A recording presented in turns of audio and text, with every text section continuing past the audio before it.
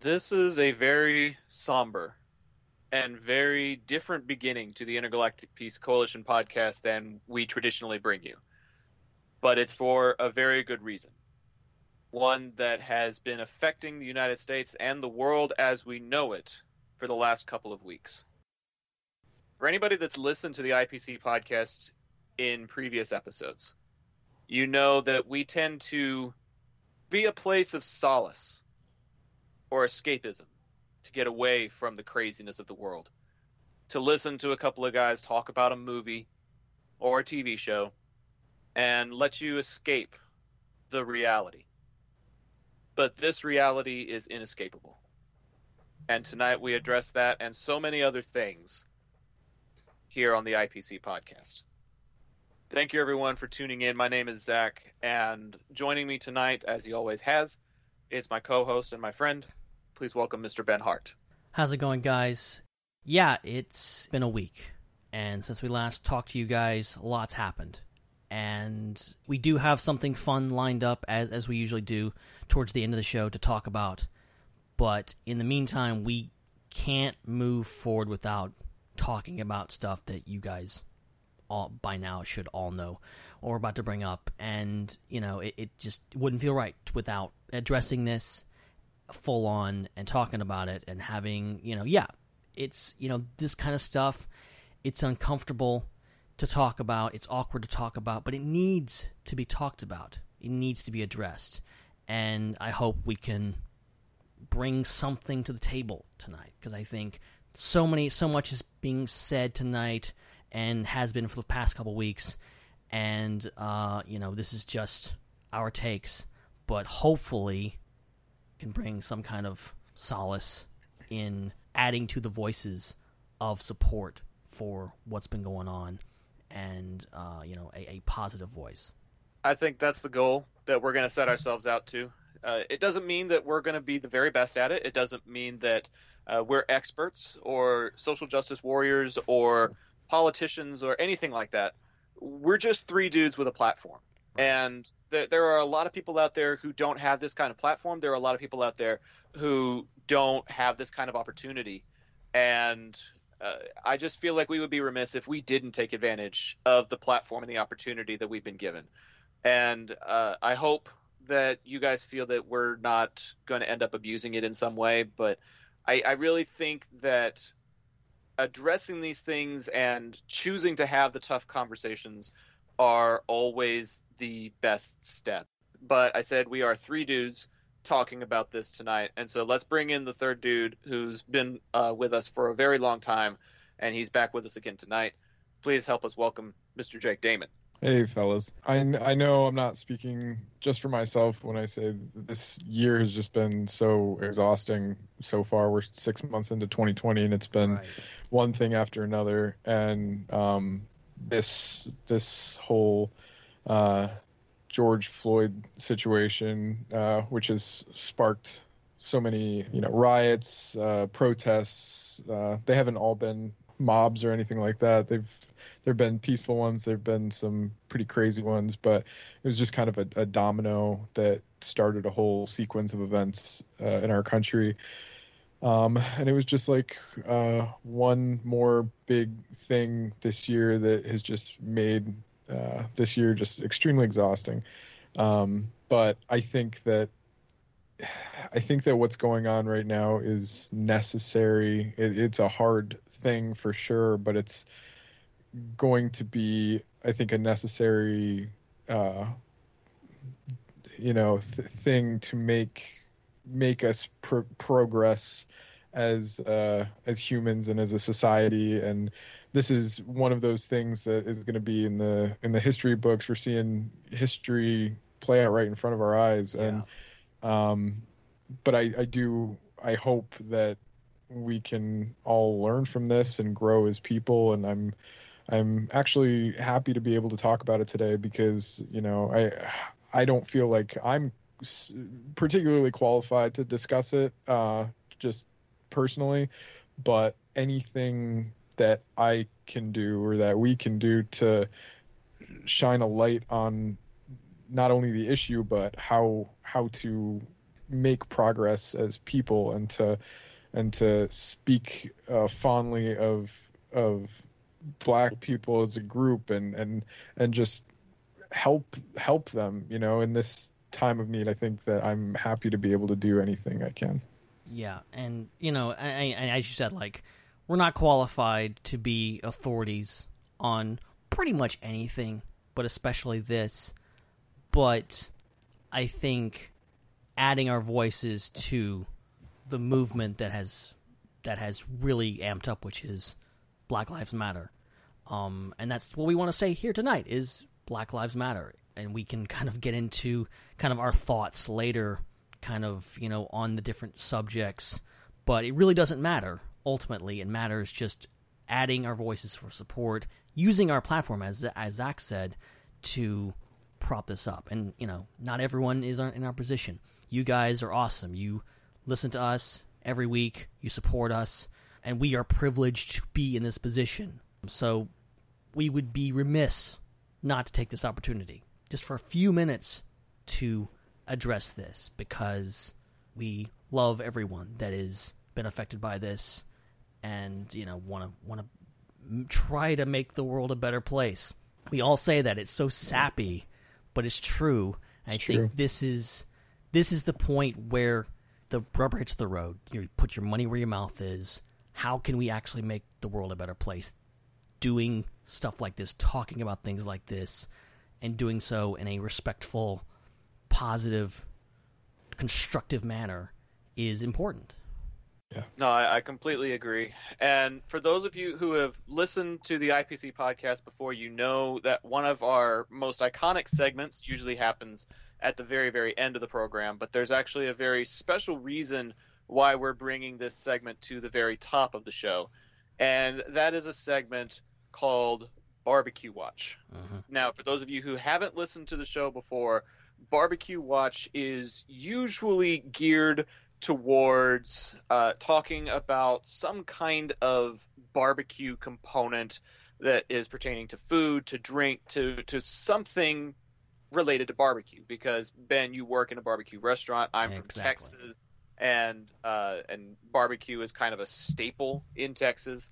And so, on a regular program, the barbecue segment is something fun and whimsical. But tonight, the barbecue segment is actually going to be a little bit different, because there was a barbecue-related fatality the other day. And I think this is a great segue into talking about what we have intended to talk about here at the top of the program. I'm gonna read you a Facebook post that's pertaining to the news element itself. In Louisville, there was a protest, Louisville, Kentucky, that happened a few days after the death of George Floyd. And we're going to get to George Floyd and his story and the spark that has ignited nationwide. But one of the losses that was suffered during those protests was a man by the name of David McAtee. Not McAfee like the antivirus software, McAtee. And he owned a popular barbecue business in Louisville, Kentucky. In fact, it has been confirmed by people that eat there on a regular basis that he actually comped the meals of local police officers that came in there to eat. Wow. So anytime a peace officer was there, the meal was on David. And he was killed on the evening of May 31st into June 1st. And it was actually on the corner where he sold his barbecue. He was not at a protest. He was simply at his business. And there were members of the community that happened to be close by. And the people from the community say that it was a regular Sunday night crowd just going there to have dinner. And he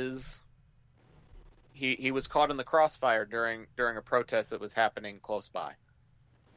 And he was actually shot and killed right outside of his restaurant. And here's the most damning and insulting thing out of all of it. There were several members of the National Guard and the local police department that were in full riot gear tending to the protest, and not one of them within any kind of proximity of David McAtee. Not one of them. Not a single one had their body cams on. Wow. And that is policy, especially during a protest like that. It's policy to have your body cams on in order to stay accountable to the public and to the goings-on. And they did not do that. Nobody anywhere near David McAtee had their body cams on. And as a result, the Louisville community lost who they dubbed Barbecue Man. And I don't even know where to go from this, because that in itself is just, it's an affront to me. It's an affront to the community. It's an affront to saying that you're there to keep the peace, which is what IPC is all about. We're all about intergalactic peace.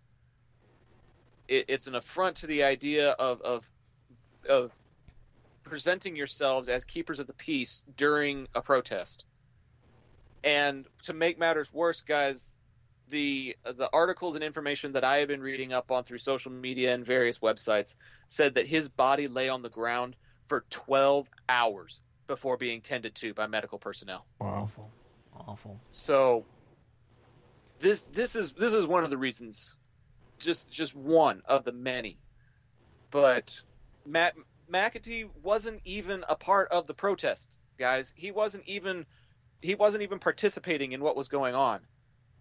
And he still suffered the consequences of the actions of irresponsible people and irresponsible cops who didn't even have the courtesy or the decency to cover their own butts in the event of an accident or an unfortunate circumstance like this. And now it's like one domino after another. Obviously, George Floyd was the one who started all of it, but I couldn't let a barbecue businessman go without being honored during our barbecue element. So our condolences to David's family, our condolences to the Louisville community who are going to miss him and his work and his love for the community. It's heartbreaking to think about that and to think about what else has the potential to transpire as we get deeper and deeper into this and this movement and the protests that are going on a regular basis. Yeah, I mean, the tragedy involved, revolving around George Floyd is awful, and nothing more needs to be said there in regards to like what happened. I think we've all seen the video at this point, and it's awful to watch. It's length, but it's also all these protests and even unfortunately the riots are not just about George Floyd. They are about David McAtee. They're about all these people that unfortunately live in fear, and more often than not live in fear of the police that seem to not even care about them, not even care that they live or die, and a lot of times contribute to their deaths or straight up kill them, and in very brutal ways like we saw with George Floyd. So, that's the thing, and ultimately the battle cry has been, for the past few days especially, has been justice for George Floyd. And, I would say add to that justice for everyone, for any family that for anyone that has suffered this tragedy, any family that has to suffer this tragedy, and just to make sure it doesn't happen again, because this stuff happens way too often, way too much, and now it's just getting put on camera. And, if that person on the sidewalk hadn't, been videotaping at the time of what happened to George Floyd, we may not even be sitting here talking about this. And that's not to say that we don't care but it's the fact that we a lot of people didn't know to care. It's all in the sense of we're all wrapped up in our own little lives just dealing with this. And unfortunately, Black Americans who've been talking about this for long and unfortunately get ignored a lot, this is their life. This is how they have to deal with this. They have to go out on the streets and deal with fearing for their lives. And that's awful. And that's the whole reason behind this is, Black Lives Matter. And, some people might say, in response to this, oh, well, all lives matter. And I get where you're coming from. You're not wrong. But right now, Black lives are the ones that are being taken far too much at a far too rapid rate. And that's when it doesn't mean that Black lives only matter. It means Black lives matter too. That's the distinction. And I think we got to think. And if you're truly concerned with all lives, you need to get behind this, because that's what this means. That's what this means. This means that Black lives, to some people in powerful positions with guns, maybe don't have Black lives up to the standard of everyone else, and that's wrong, and that's the problem. That is the inherent issue that we face in our society. I feel like is if the statement "all lives matter" were taken seriously, then we wouldn't even be having the Black Lives Matters discussion in the first place. Right. Because they'd be included in that.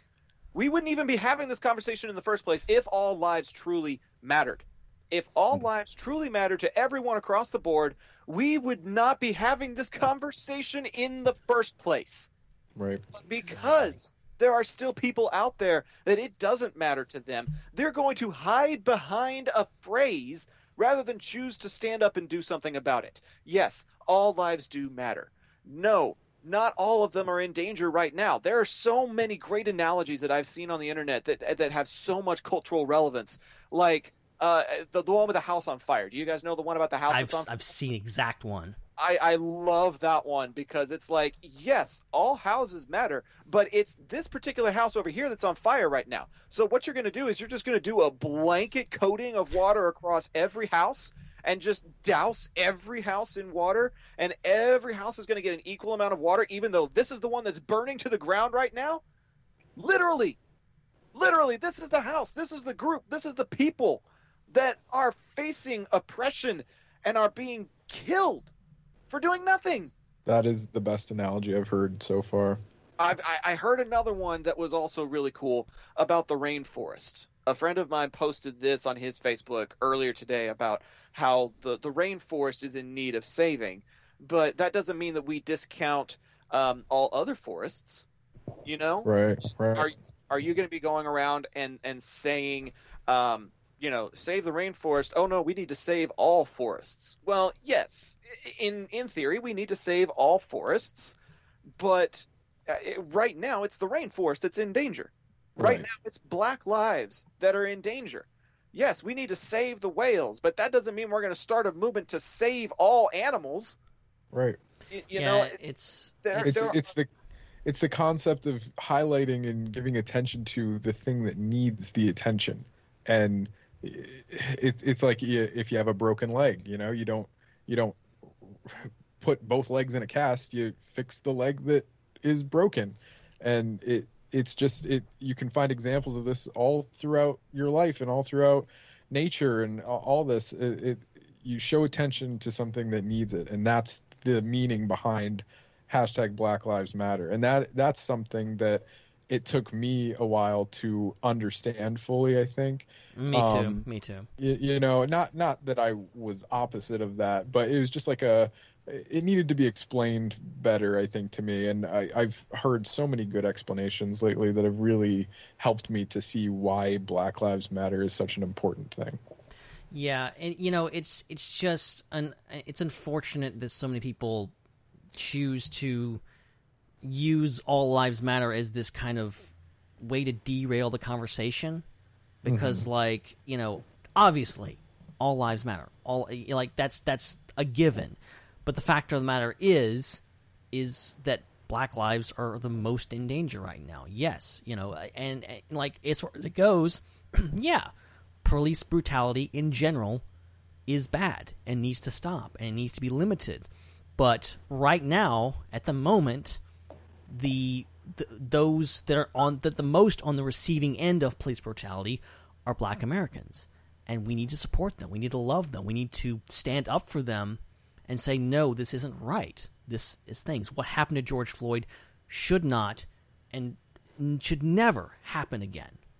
And we've got to stand up for that and say, look, yes, all lives matter, but black lives matter, because these people, they're living in fear. This is part of their life, and that shouldn't happen.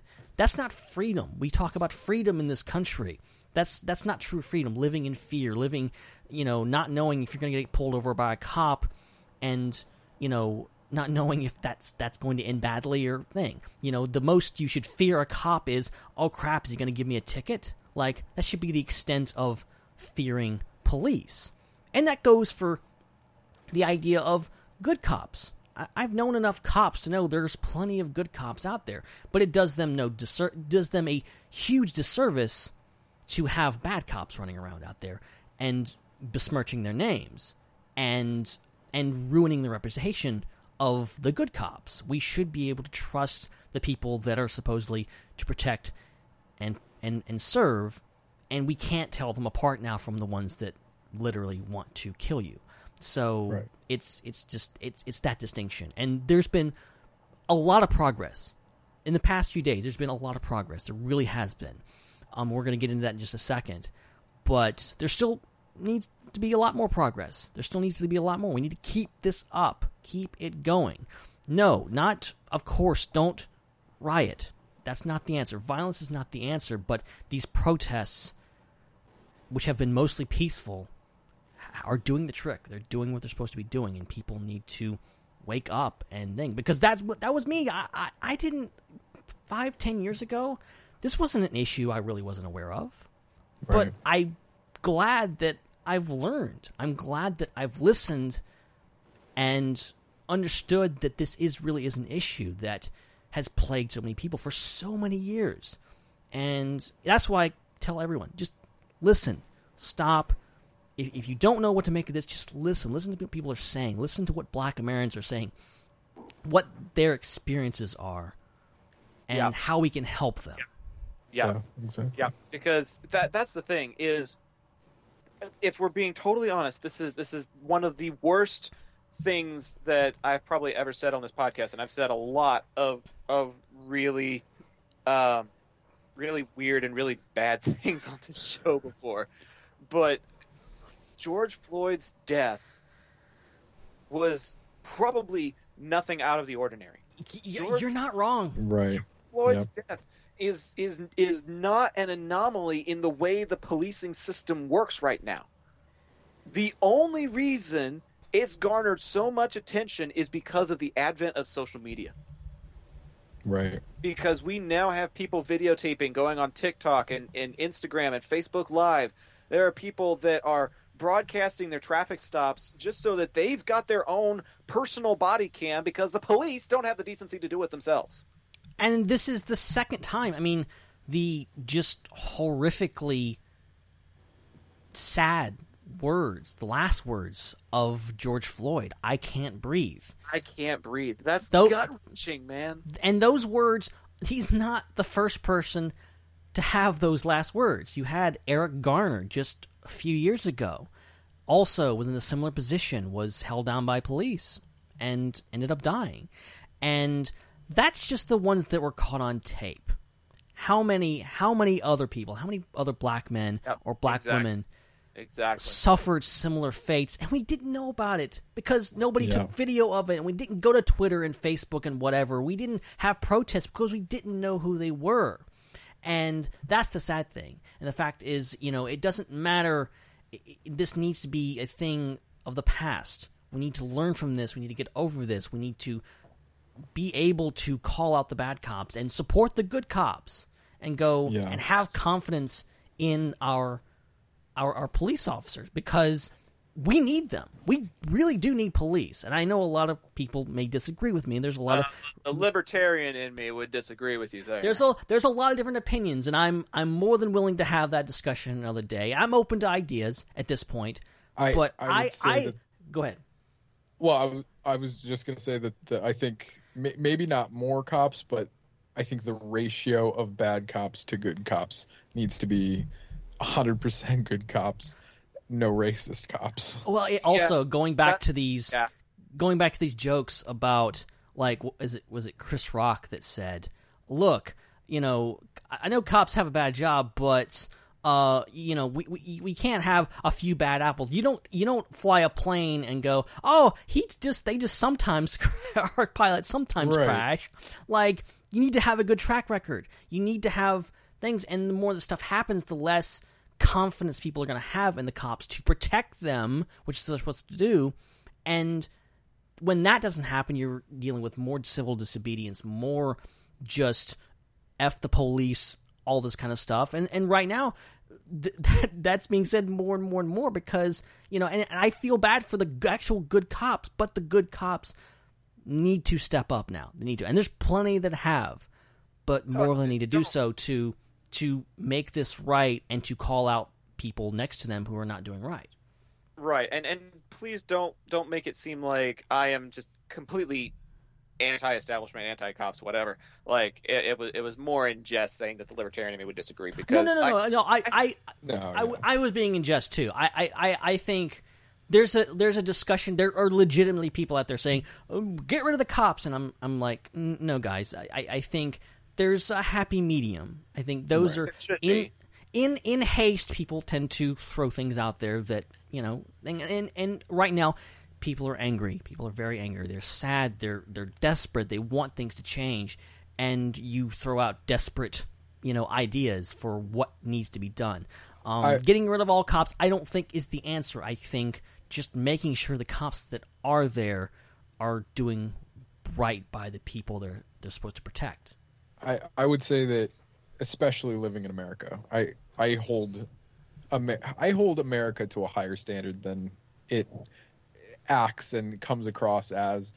But especially living in America, if you are an innocent person of any race, creed, color, sexual orientation, if you are living in fear of the system that is put in place to serve and protect you, that's not a good thing. And that's where so many people, especially the black community, live in fear of our protective system every day. And that's the sad part. That's the shame. That's the thing that needs to be changed. Right. Exactly. Well, here's the dilemma that I find myself in is I've got at least 2 or 3 friends that are in some sort of law enforcement, first responder type of position. And I know for a fact that they're not one of those bad apples. Like, I know them personally. And me too. I honor and respect the dedication that they have to their community to put their life on the line every single day. I get that. And I do respect that. The problem is there are just so many people out there, and the other problem, not just the quote unquote bad apples, but the fact that there really isn't any kind of prevention put in place to keep those that gain a bad reputation in one town from going to another town and being a racist in another city in the U.S. Exactly. Because I could be mistaken, but I believe the cop that killed George Floyd had a previous record of incidents with black people, not just in Minneapolis, but in other communities as well. I may be misinformed on that one entirely, so don't quote me on that. If that's true, that makes me question why he was even on the force at all. Exactly. That is my problem, is that there are other stories similar to that where you get accused of some kind of racial profiling or discrimination in one town. So you are, you resign from your post, or you're dismissed from the force or whatever, and you just move to the Midwest. If you were working on the East Coast, you move to the Midwest, you move way down south, and you join some other small town that needs people on the force, and you've got some police experience on your resume, and then boom, you end up getting a job as an officer somewhere else, and you just get to go be a racist somewhere else. Right. Yeah, and that all plays into justice, accountability, all these things of, when cops should be able to do their jobs, but when they don't do their jobs, when they step outside that line, we should be able to shut them down. They should not be going back on the streets. They should not be given a gun back. And they need to serve time just like anybody else in that perspective. If anyone in plain clothes put their knee on someone's neck and suffocated them, I would hope and I would assume that they would go to jail for a very long time for murder. But the same cannot be said, and the same cannot be assumed when you're dealing with police. And that assumption is what leads to this conversation we're having right now, and the fact that people have no confidence in police, and the fact that they will pay for the crimes they commit, that they will be held accountable. Right. There's some kind of diplomatic immunity put in there for law enforcement that's like, oh, well, they work in the system, so the system's going to be kinder to them. It's some kind of fraternity that's like, oh yeah, you scratch my back, I'll scratch yours. Right. And you find a way to weasel yourself into that system. And here's the deal, guys. Law enforcement, in my opinion, is a very, very tough job that should require a lot more training than it currently has. Yeah. To my knowledge, you go to an academy to do some mental and physical training for about 6 months, and then you pass the quote-unquote police exam, and you are then put on probation. They call it a probationary period, where you work with another cop for 6 to 12 months. And then once you do that, you're on your own. So you could become a police officer in your community working completely on your own in front of the entire public and the entire community after 18 months minimum. Wow. And there are professions out there that require a 4, 6, 8-year degree. Medical school, you're in school for about 12 years. Mm-hmm. There are some very important jobs out there where people are putting their lives at risk or other people's lives at risk that require a lot more training and work than what our current police system has. And so I think part of the problem is not just the current racists that live within the law enforcement community, but also the fact that it is so easy to become a police officer. Like, aside from my asthma, which is a pre-existing condition, aside from that, it's feasible that I could work in law enforcement. Yeah. You know what I mean? Like, I'm not anybody super special, and I'm sure that there are a lot of ordinary people that choose to go into law enforcement. But I think the screening process at the front end needs to be stronger, and I think that we need to have a better screening process. Once these people are found to have done some racial profiling at some point in their career, that's a blackball. That's a black spot on their mark that cannot be expunged no matter what part of the country they go to. And I don't understand why we don't have some kind of a database set up for that when we've got databases for just about every other thing. There are so many algorithms out there, for crying out loud. I can think about getting guacamole on my Chipotle, and I scroll through Facebook, and there's a picture of an avocado in an advertisement. It's true. Algorithms are everywhere, and yet we don't have one that takes care of racial profiling in the police system. Right. I mean, what's this thing? I don't know how true some of it is or how accurate it is, but like, you can find, we're a convicted felon living near you, or a pedophile living near you, or whatever like that. Like, those guys are kept track of. And I'm not really comparing the quote unquote crimes here, but there is a way to do this, and there is a way just to put this aside and go, okay, one strike, you're out. When you're dealing with a profession that you're giving someone a gun and the right to enforce the law, they got to go by that law, and they're one strike, you're out. Like, there can be no second chances when it comes to that kind of stuff, especially when someone's life is on the line, and when someone ends up dead. That's not right. So, it's just ultimately fixing the system. There's so many systems, and so many of them are broken, or at the very least in a state of disrepair, and they don't work for everyone.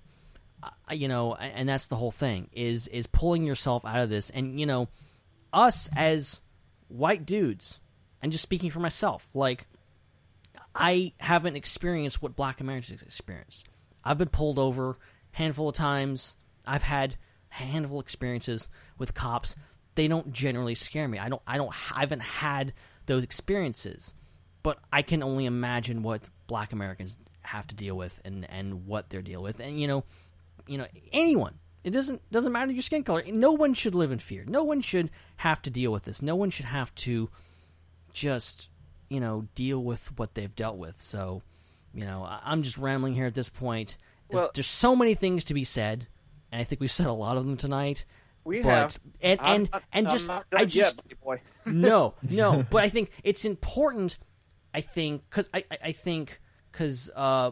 just real quick, the Star Wars Underworld podcast, as with many podcasts this week, we canceled it, and me, Chris, and Dominic, we came to the conclusion, hey, we just don't feel right to do this. We don't feel right to do the podcast this week. We're just going to take the week off. We're going to come back next week, and we're going to say some stuff then. And Dominic kind of put it in the way in a statement that he wrote. That he had said, look, 3 white guys talking about this, just doesn't feel right. Like, just let's take a step back. Let's listen for a change. And I'm totally with him on that. And obviously that's the stance that we took at the Star Wars Underworld. But for us, I still think it's very important for people like us that look like us to make statements on this stuff, to talk about this stuff, because there's a lot of people that are making opposite statements. There's a lot of people that are saying really horrible things. Go online, you will see them. And, not for a second do I want any of, Black Americans anywhere, people that I know or otherwise, to think that I hold those views, or any of us hold those views. And it's important. We got to talk. We got to communicate and let each other know how much we mean to each other, and that we're not with them. Yeah, I think it's important to remember and realize that no matter what our skin color is, we all have a role in this. And we may not be the ones being oppressed, but that means our role is to be not part of the group that is oppressing. We need to stand up and show the world at whatever scale we're able to, whatever platform we have to be able to show that we don't support that type of behavior. We don't support anything wrong that is happening that is just obviously terrible. Things that other humans should never do to other humans. We have to stand up and say, we are not part of that, and it's not right. So you shouldn't be part of it either. Yeah, and being in the position that we're in, as I was saying, like, we don't necessarily experience what Black Americans experience, right, because we're not black. That makes it all the more important for us to say something, because we don't have to say something. We're right. not obligated to say something. But because of that, we are obligated. I feel we are obligated to step up and go, hey, I'm with you. I value you. That's ultimately what Black Lives Matter means to me, is saying to anyone that is black in America, say, you matter to me. You matter to me. Every one of you. Yes, all lives matter, but especially you right now, because some people, unfortunately in this country, do not value your life, but I do. Right. And I think that's the whole underlying message of all of this, is that human life has value, and we should should be doing our best as humans to protect each other and to just be there for each other, be there in times of need, be there, stand up when we need to stand up and say something, and just we have to treat each other like human beings. Exactly. So I'm gonna carry that momentum and take it one step further, if I may. And this may be a little tangenty, but it's something that's been weighing heavy on me for the last several days. This concept of three white dudes talking about this situation is almost the ironic epitome of white privilege. Right. And Yeah. we have the privilege of being on this show and using this as our platform to talk about a very delicate and tough situation and tough issue. But we're also not going to sugarcoat it, because I believe that we've been hearing the black community talk about these issues for a long time. For a long time. I mean, look all the way back to Martin Luther King Jr. Long time. And has stuff changed in that time? Not as much as it needs to. Exactly. And so yeah. as these privileged white boys that we are, we now need to use that privilege to help our black brothers and sisters, not oppress them. We have the privilege of being able to stand up and speak out at rallies and protests and podcasts and have our voices heard for once. We have the opportunity to say something and for that something to be listened to. Rather than to have it smushed down and forgotten and cast aside, we now have the opportunity for these platforms to make a difference, to actually mean something. And honestly, a few years ago, if you wanted to talk to me about white privilege, I really would have had a hard time conversing with you. Like the me of about 3 years ago would have been like, I really don't know what you mean by privilege, because I'm working to get my degree. I'm working to maintain my job, to not lose my house. Like, I feel like I am in the thick of it as much as any other person. And then I saw this poster from a protest. I don't even remember which protest it was, but I know that this sounds terrible, but it was one of the things that just kind of drove the point home. So I'm going to read this poster off. It's kind of lengthy, but this is the thing that kind of sealed the deal for me, that helped me realize just how privileged I am, and convicted me that instead of just sitting back and watching it happen, I need to be doing something about it. So listen to this. White privilege means I can do the following without fear of being harmed or killed. And there's a list. It says, I can go jogging, but Ahmaud Arbery couldn't. I can be detained by police. George Floyd couldn't. I can go bird watching. Christian Cooper couldn't. I can relax at home. Breonna Taylor, Katherine Johnson, and even in my own hometown of Fort Worth, Tatiana Jefferson could not. I can have a mental health crisis. Anthony Hill could not. I can defend my girlfriend from armed intruders. Kevin Davis could not. I can run unarmed from a police officer, and Walter Scott could not. I can play loud music. Jordan Davis couldn't. I can ask for help from a stranger. Renisha McBride couldn't. I can play with a toy gun. Tamir Rice couldn't. I can lawfully carry a weapon. Philando Castile couldn't. I can get a traffic ticket. Sandra Bland couldn't. I can walk home with Skittles. Trayvon Martin could not. I can party on New Year's Eve. Oscar Grant could not. I can go to church. The Charleston Nine couldn't. I can shop at Walmart. John Crawford couldn't. I can sell CDs. Atten Sterling couldn't. I can owe a fine. Nicholas Thomas couldn't. I can take out my wallet. Amadou Diallo couldn't. I can breathe. Eric Garner and George Floyd could not. Black Lives Matter.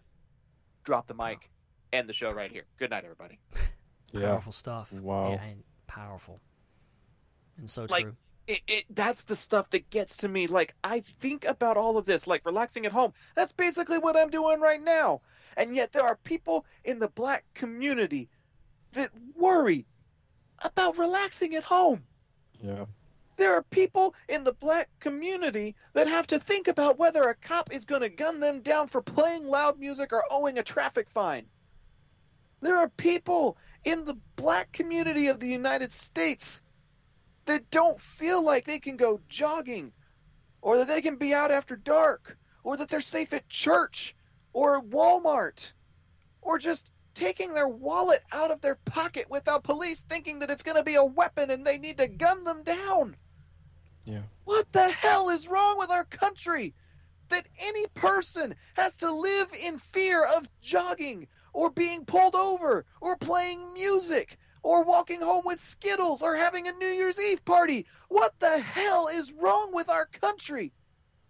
If this is the type of fear that our neighbors, our brothers and sisters of a different skin color have to think about on a daily basis, it's just so messed up, dude. And this is why I wanted to use our platform tonight, because holy crap. Like, I cannot fathom this. I literally cannot fathom this. My eyes have been opened now to the realization that I do live a very privileged life.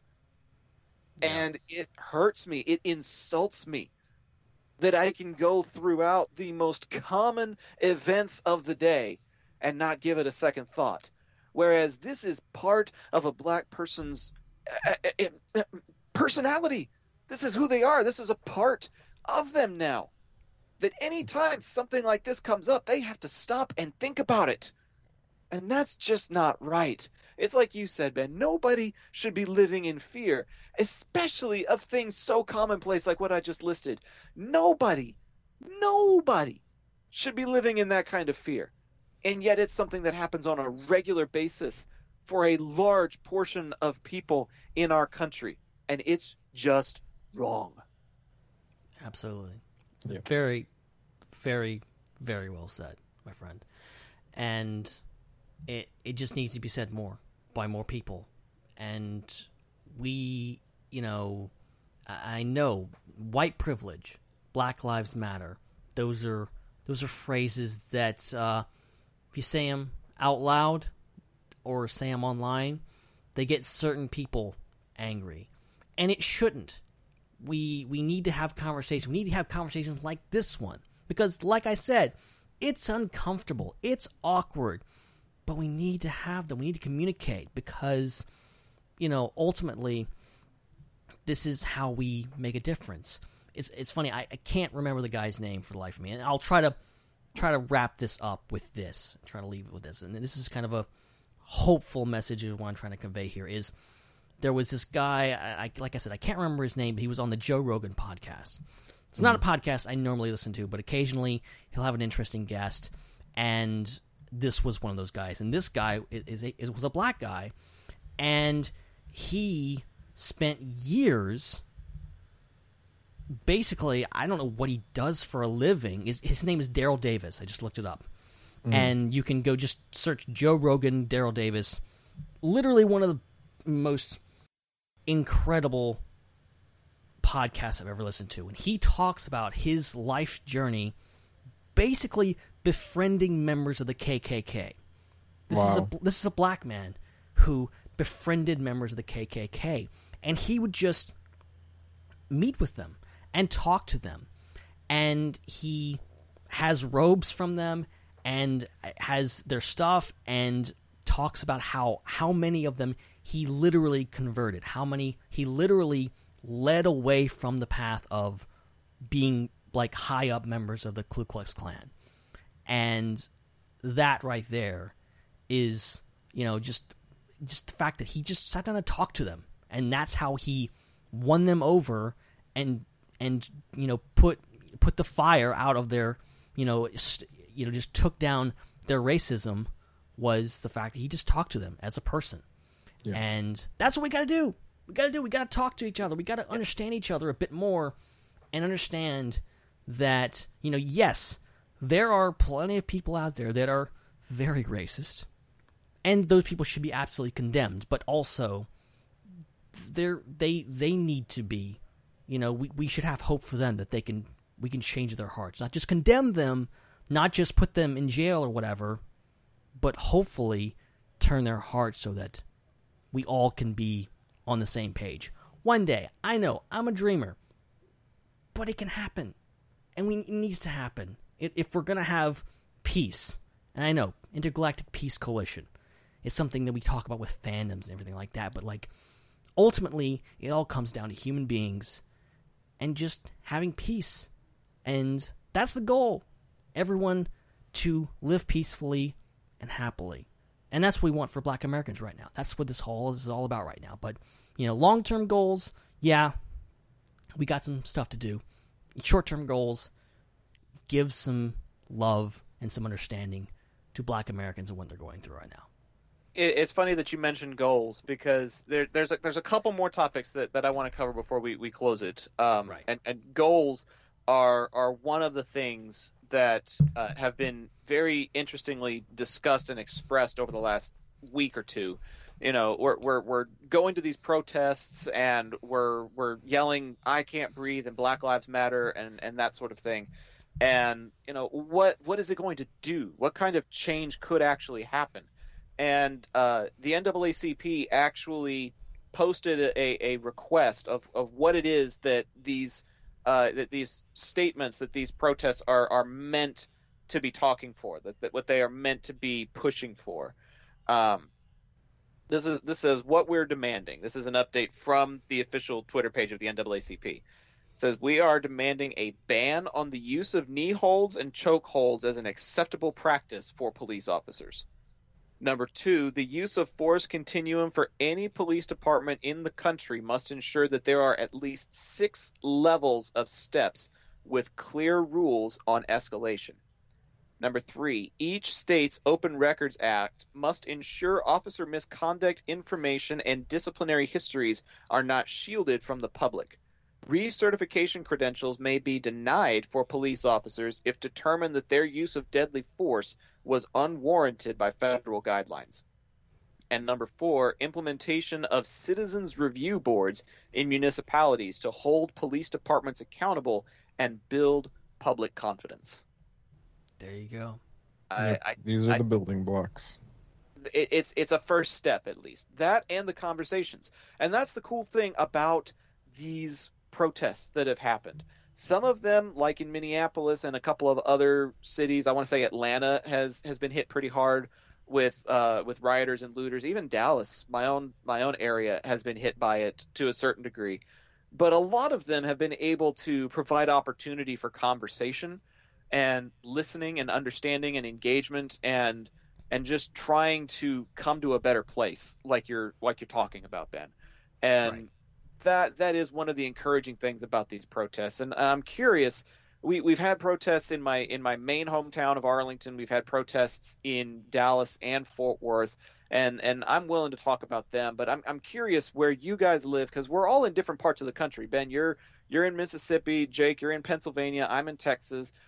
What is the current political climate in your community right now? Jake, I'm going to toss it to you first. Have you observed anything special or interesting or different from the protests and rallies that have happened in your community?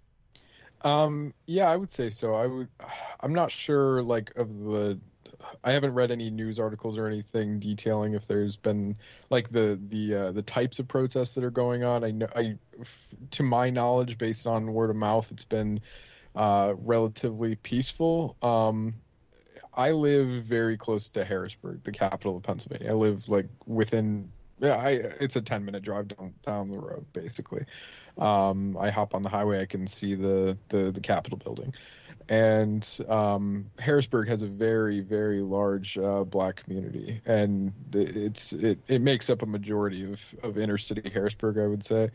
And so yeah, I've seen I've seen some evidence of small protests here and there. I think there was a large one that happened within the last 48 hours, and our Governor Tom Wolf, actually was part of that protest, and it was a peaceful protest, and he was just making a verbal stand against racism and against police brutality, and that was encouraging to see. You know, when your governor is taking a stand and showing that he doesn't stand for and won't stand for police brutality or systemic racism or anything like that. And so I think that's the type of thing people need to see more of, and there needs to be more of, is leaders tossing their hand in the ring and showing that they stand with the people that they're governing and the people that they're in charge of, and how change can come from lots of people, and also, you know, one person who stands up and is able to make changes in the system where they need to be changed. And so that's basically what's been going on around here. So I think that's it was a proud moment for me to see our governor be part of that. That's really cool. That's really cool. Ben, what's been going on in your neck of the woods?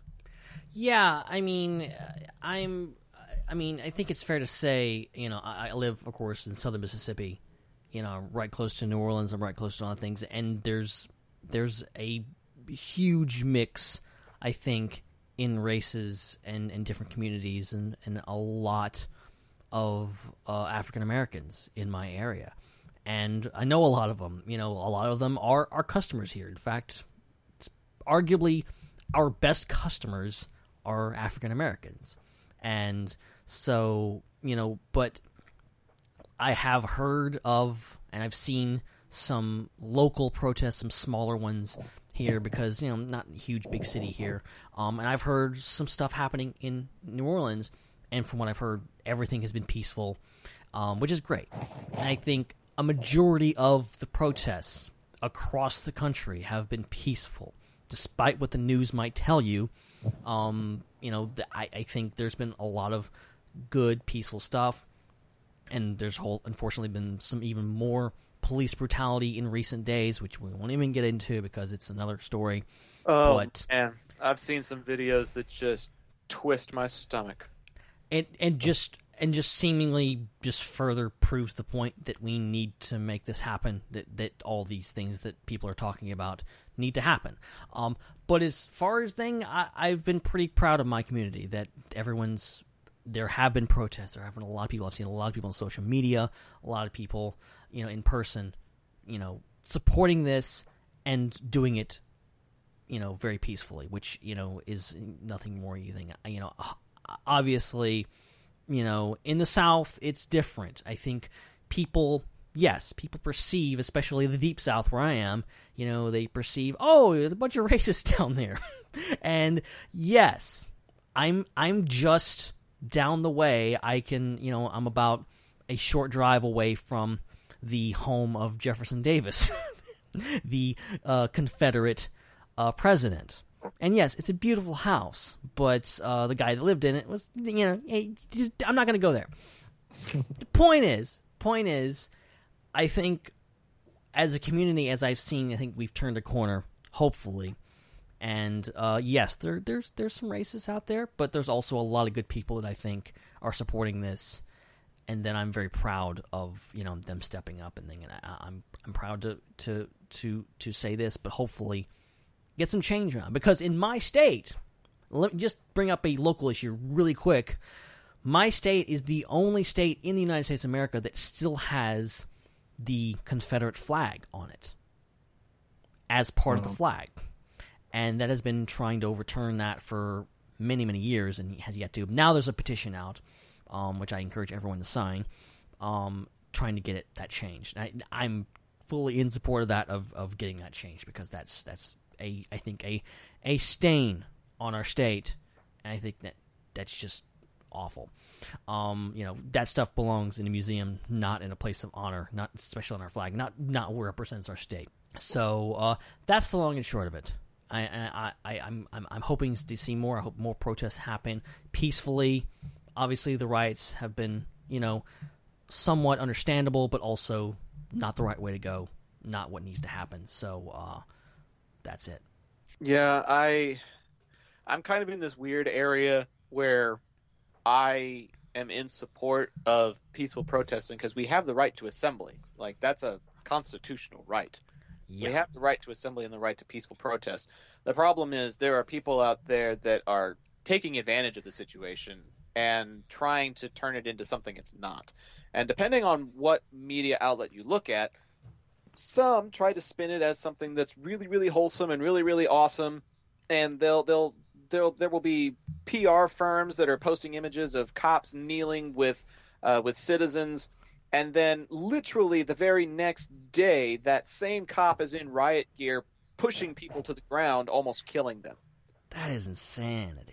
It's ridiculous. So there is one end of the spectrum that is like that, and then there's another end of the spectrum that is showing, the people that are tossing bricks into places and running out of targets with all kinds of crazy stuff, looting the stores and whatever. The mob mentality kind of taking advantage of really, really unfortunate situations.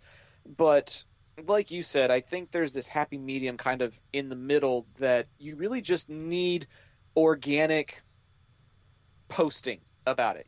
Not necessarily a PR firm, not necessarily a news outlet, but just somebody that attended the protest saying, look what's happening in this town. And you just show the picture of people holding signs and marching from one place to the next. And let it speak for itself. Pictures are worth 1,000 words, right?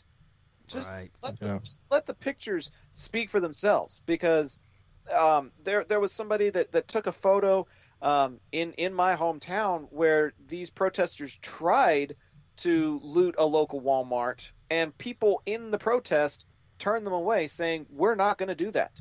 Right. Yeah. And there are photos of police officers that are on bikes in the city of Fort Worth that had a standoff with some people when they were trying to enforce the curfew, and there were hundreds of people, and they couldn't arrest all of them. And they were like, I tell you what, we'll go when you take a knee. And they did. And Guess what? The people went home. Yeah. Like, all it takes is establishing a dialogue. And I think that's the thing that a lot of people are missing, is when you establish that dialogue and you establish that trust and that understanding, then you're able to give way to so many other things. And I think that's the ultimate hope for all of this, is that we can establish that communication, that we can push for some of the things that the NAACP is asking for. And most importantly, we get justice for George Floyd. Absolutely. And Jake, I think this is a good place to talk about George Floyd's the people that are responsible for his death. Right. And take a look at what has happened to get us to this point. All of the protests, all of the rallies, all of the statements, all of the celebrities and people that are standing up for George. And honestly, I feel like George almost became a martyr. Would you guys agree to that? Yeah. That it wasn't necessarily so many tens of thousands or millions of people that are upset over George Floyd's death. Obviously, that is a part of it. But I feel like that was also just the straw that was the last straw, Yeah. We've seen all of these other things, but George Floyd was the last straw. That's it. That's the one that broke the camel's back. And that's why we're doing this. Not just for George Floyd, but we're doing it for Ahmaud Arbery. We're doing it for, so many other people, the ones that I listed earlier. We're doing it for all of these people that haven't had justice, and it's time for complete justice. And I really feel like, in my opinion, we need to make an example of these 4 cops, and I feel like the justice system is actually doing that for once, aren't they? Yeah. So correct me if I'm wrong, but aren't all 4 of them being charged with some form of murder or aiding and abetting now? Yes. So situation. Yeah. So as of Wednesday, they were all charged. And Derek Chauvin, who was the cop that killed George Floyd, he was charged with apparently a more serious count of second-degree murder. He had previously been charged with third-degree murder and second-degree manslaughter. So the second-degree murder charge says he killed Floyd without intent in the course of committing assault in the third degree, according to an amended complaint. Chauvin was arrested last week and is being held at Minnesota Department of Corrections facility in Oak Park, and apparently he has $1 million bail. And then the others, the three other cops, were charged with, I'm sorry, I've got to find it here, aiding and abetting, yeah, like you said, aiding and abetting second-degree murder and aiding and abetting second-degree manslaughter. So, yeah, this is the justice, I think, that should be happening. I mean, justice for George Floyd. These cops who were responsible, or one was directly responsible. The rest, I mean, I would say they're all directly responsible if they didn't try to stop it from happening. They are being charged, and I think there have been situations, so many situations, like you were saying before at the beginning. I think Ben was saying that so many, or maybe it was Zach. There's so many instances of police brutality and people being killed and things that go under the radar, and there is no justice for. And this is an example of when justice is served. And so I don't know what the end result is going to be. I don't know how many years these guys are getting, but I assume, at least for Chauvin, who was directly responsible, that he would get life. I'm not sure, but that would be my guess. I mean, there are some people that are calling for the death penalty. I don't know if that's going to happen, but yeah, I don't know if that's going to happen, but at least life behind bars are a very, very long time. There's enough gray area, unfortunately, despite what we all feel while watching that video. I think there's still some gray area in how it happened, that you can, there's an argument to be made. I don't agree with it. I don't think anybody agrees with it, but, obviously the defense lawyers will be making the argument of, well, there's this underlying condition stuff, which I think is vastly overblown, if not completely made up. While I am glad that we are bringing the killers to justice, because that's what they are. We're not going to call them cops. I'm calling them what they are. They're killers. They killed a man on the job. Yep. And so these killers are being brought to justice. However, I really feel like they're only being brought to justice due to peer pressure. That's true. And this is the unfortunate reality that we are in right now, is that this is a post that I also found on social media that is so true. It only took all 50 states, 13 total countries, the internet presence called Anonymous, celebrities that are speaking out, Twitter, the LGBTQ community, people of color, their white allies, the Amish, and K-pop stans to get a second-degree murder charge and arrest all the officers. And the only ones that were really against that idea were the president and their fellow cops. Yikes. Think about the alliance that had to formulate in order to bring about change for this one circumstance. I am beyond thrilled that it happened. I am beyond excited that that literally Amish people and gay people are both against racism. Yeah. Like, this is a universal construct, folks. This is not a unique situation. You've got K-pop stans and football stars that are both equally against racism. This is not some blip on the radar. This is not some small thing that is quietly on its way out. This is very pertinent and prevalent in our society, and literally everyone is saying that something's got to give. Yeah. And we're finally seeing it happen with these four individuals. But it is my hope and it is my prayer that as we get justice for George Floyd, we are also in the process of recognizing that we need to seek justice for anybody that's affected by police brutality and racial profiling. Absolutely. And it's kind of funny when you think about it, because you hear this all the time as a kid, but it's so true. And I feel like so many problems in the world would be solved if everybody just remembered this. And it is simply the golden rule that you should treat others how you yourself would want to be treated. And if you wouldn't want to be discriminated against, if you wouldn't want to be treated differently than others, and just such a worse, so much of a worse way than a lot of people get treated, don't do that to other people. Yeah, exactly. That's a brilliant way to put it. And like ultimately, also like I see all the protesters and all the people speaking out about this as people who care about their fellow human beings. And the people that are, for some reason, against this, for various reasons, I see a lack of care. I see a lack of, just as you said, the golden rule of trying to treat everyone the way you think you should be treated.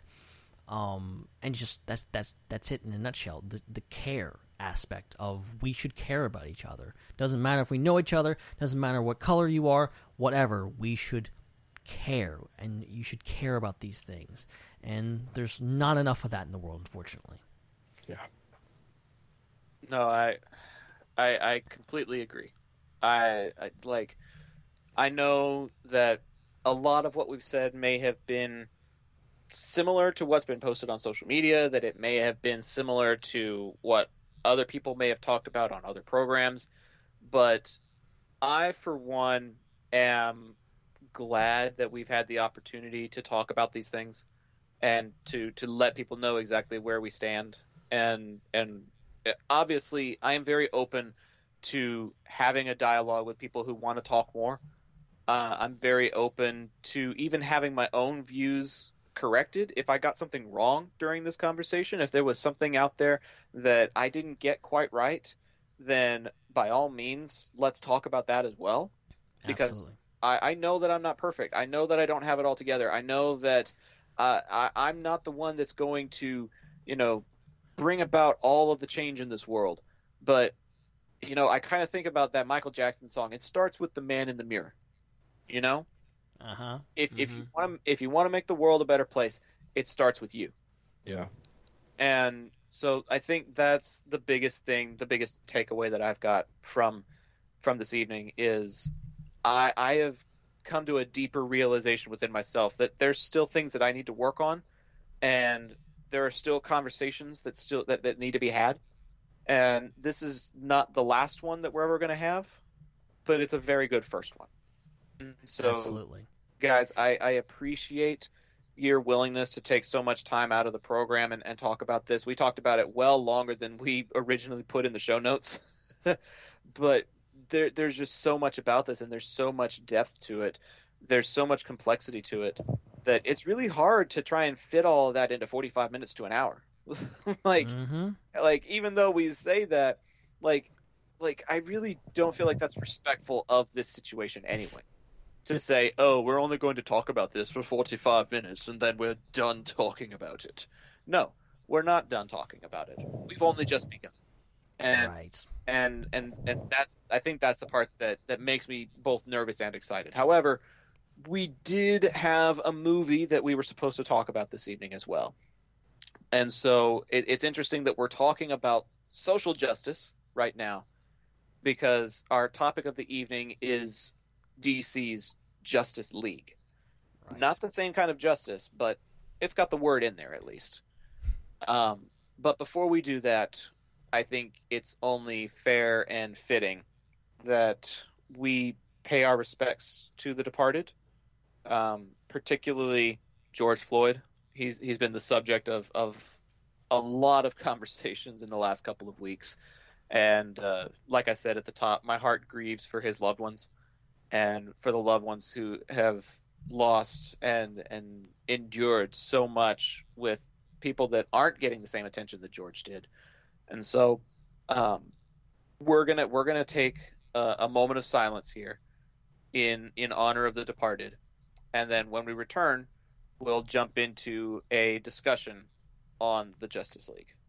This is the Intergalactic Peace Coalition podcast, broadcasting on channel 1138, Facebook Live, and coming to you wherever podcasts are found. We'll be back right after this.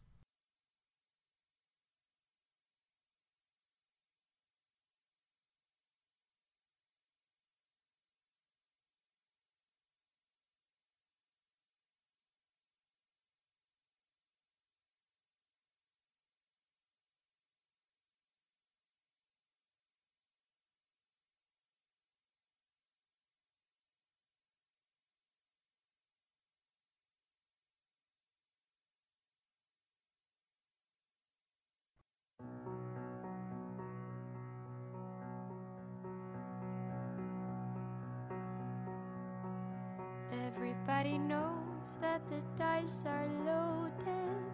Everybody rolls with their fingers crossed.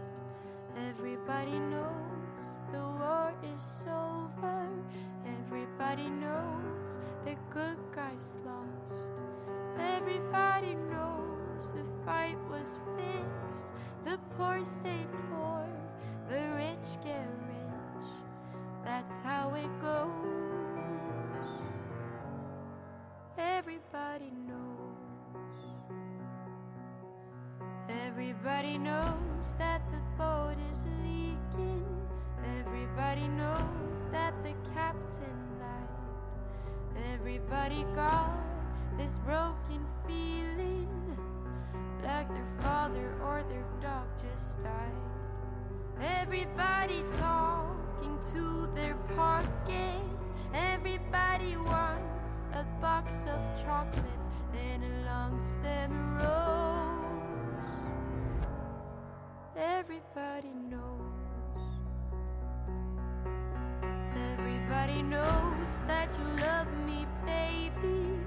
Everybody knows that you really do. Everybody knows that you've been faithful. Oh, give or take a night or two. Everybody knows you've been discreet, but there were so many people you just had to meet without your clothes. Everybody knows.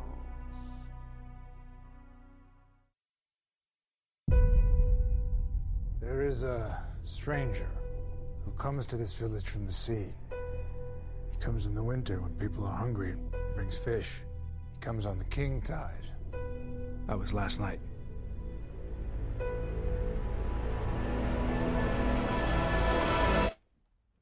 Talk. I believe that an enemy is coming from far away. I'm looking for warriors. This stranger. Others like him. I'm building an alliance to defend us. It's very important that I see this man. Barry Allen. Bruce Wayne. You said that like it explains why there's a total stranger sitting in the dark in my second favorite chair. He said he'll fight with us? More or less. More or more less?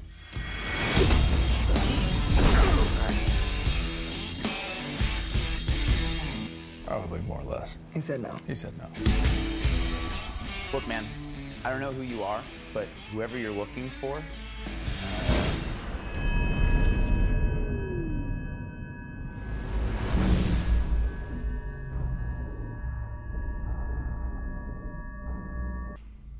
So you're fast. that feels like an oversimplification. I'm putting together a team. People with special abilities. You see, I believe enemies are coming. Stop right there. I'm in. You are? Just like that? Yeah, I need friends. Great. Can I keep this? I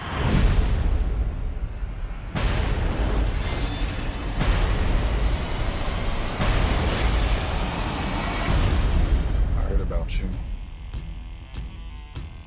Didn't think you were real. I'm real when it's useful.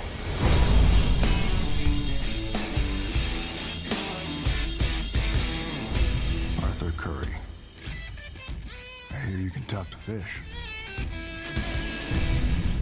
All right, gentlemen, it is time to talk about a movie that we have previously discussed here on the podcast.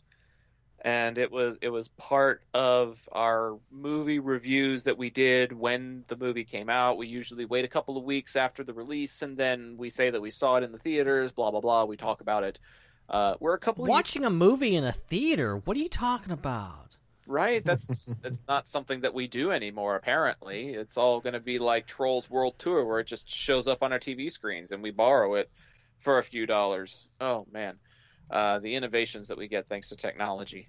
But we've been doing a DC revisit, a look back at the DCEU. We did a lot of the original Christopher Reeve Superman movies. We did Superman Returns with Brandon Routh.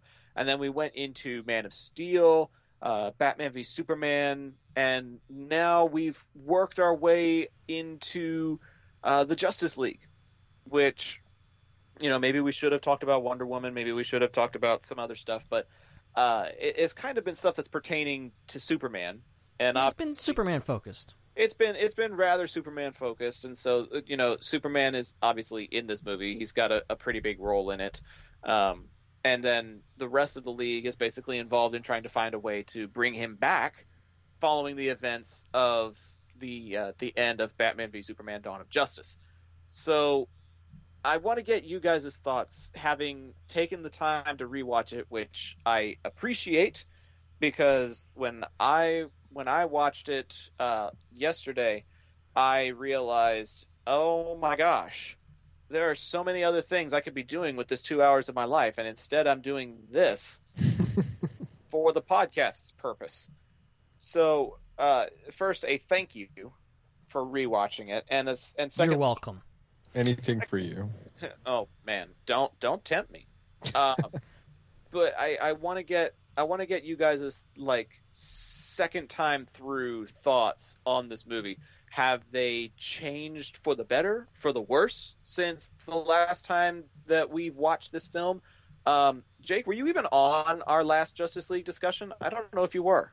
I can't remember. I might have been. I might not have been. I honestly don't remember. It was so long ago. But I'm curious what your thoughts on Justice League are, because I know you and I have had very similar opinions about the DCEU over the years, particularly a particular suicidal film that pretty much... Oh. So I'm curious what your take is on this film now that you've had a chance to go back and dissect it even more than the last time.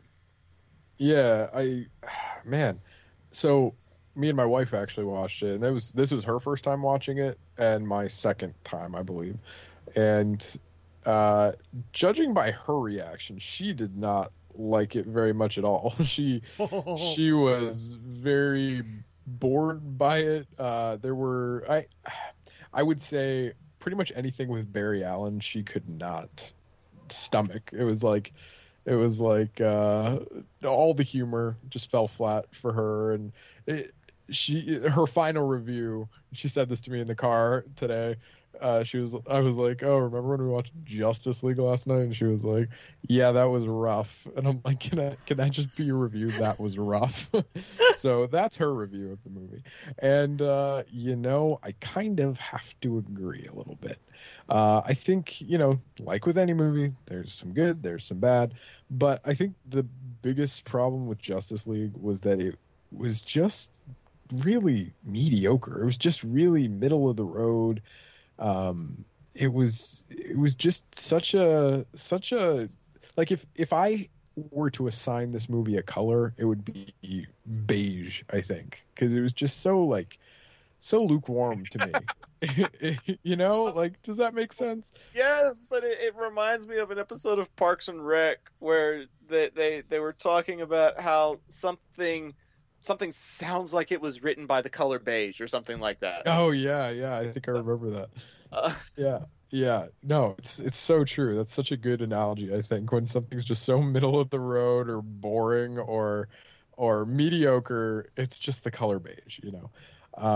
But that's kind of how I felt about the movie. I think that's kind of how I felt about it when I first watched it as well. It was just, I think the biggest disappointment for me about it was just the wasted potential, because this is one of the most boring villains of all time. It has to be, not just in comic book movies, but just in general. He looked like garbage. He's pretty much up there with Malekith from Thor: The Dark World, in my opinion. Thank you. As far as unmemorable villains, yeah.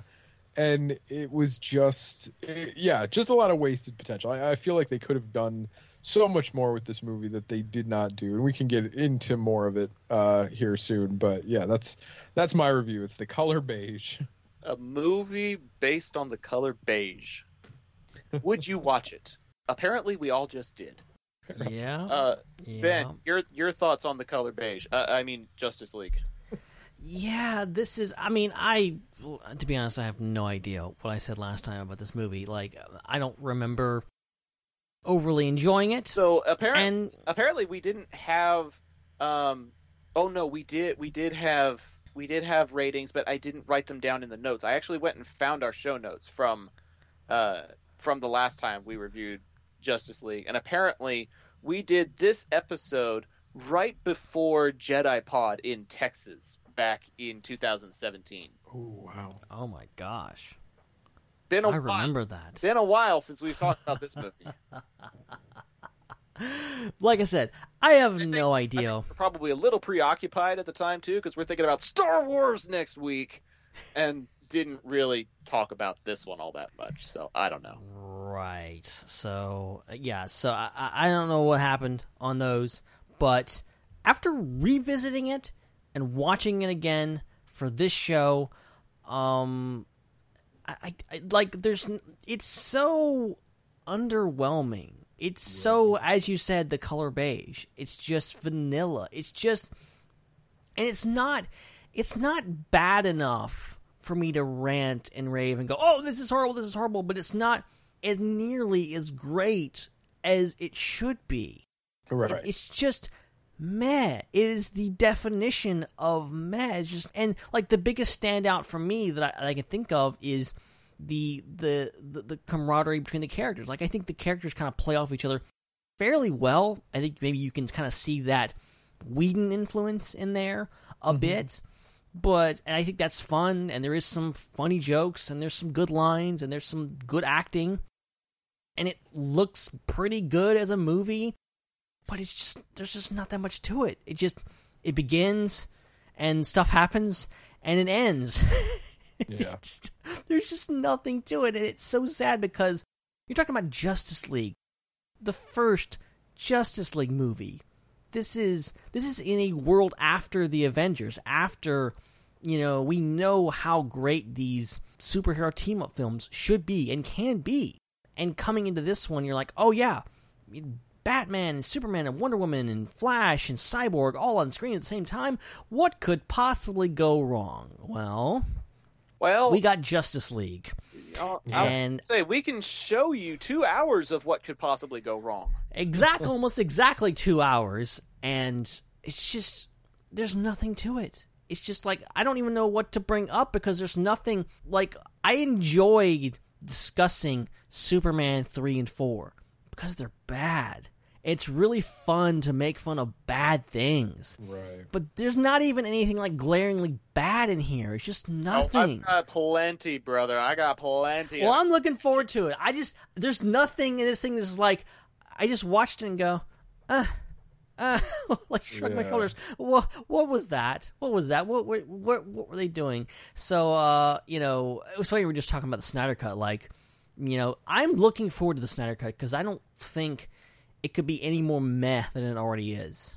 I mean, do you guys remember Backyard Sports?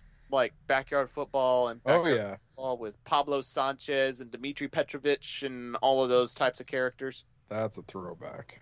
Yeah. So I remember playing that game. I wonder if it's on Steam. I need to find that game. I bet it's on Steam. It might be. There was one version that I played where they had these play-by-play commentators where when the quarterback got sacked in Backyard Football, the commentator would say, "Things can only get better for that kid because they sure can't get any worse."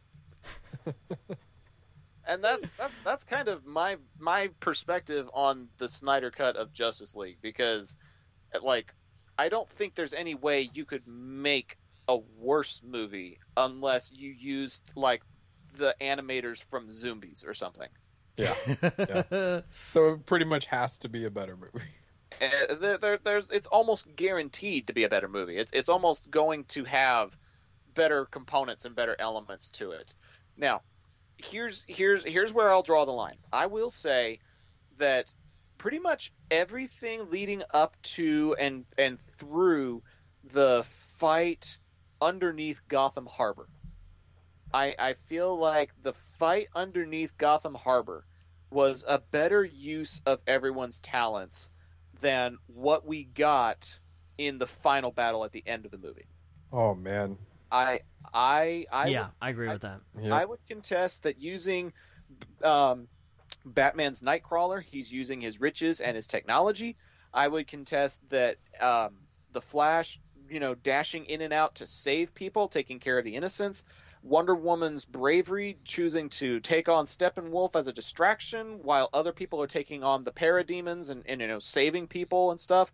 And then just when you think things are going to get really, really bad and you're underneath Gotham Harbor, you're about to be drowned, who should show up but a freaking waterbender with Aquaman and his powers?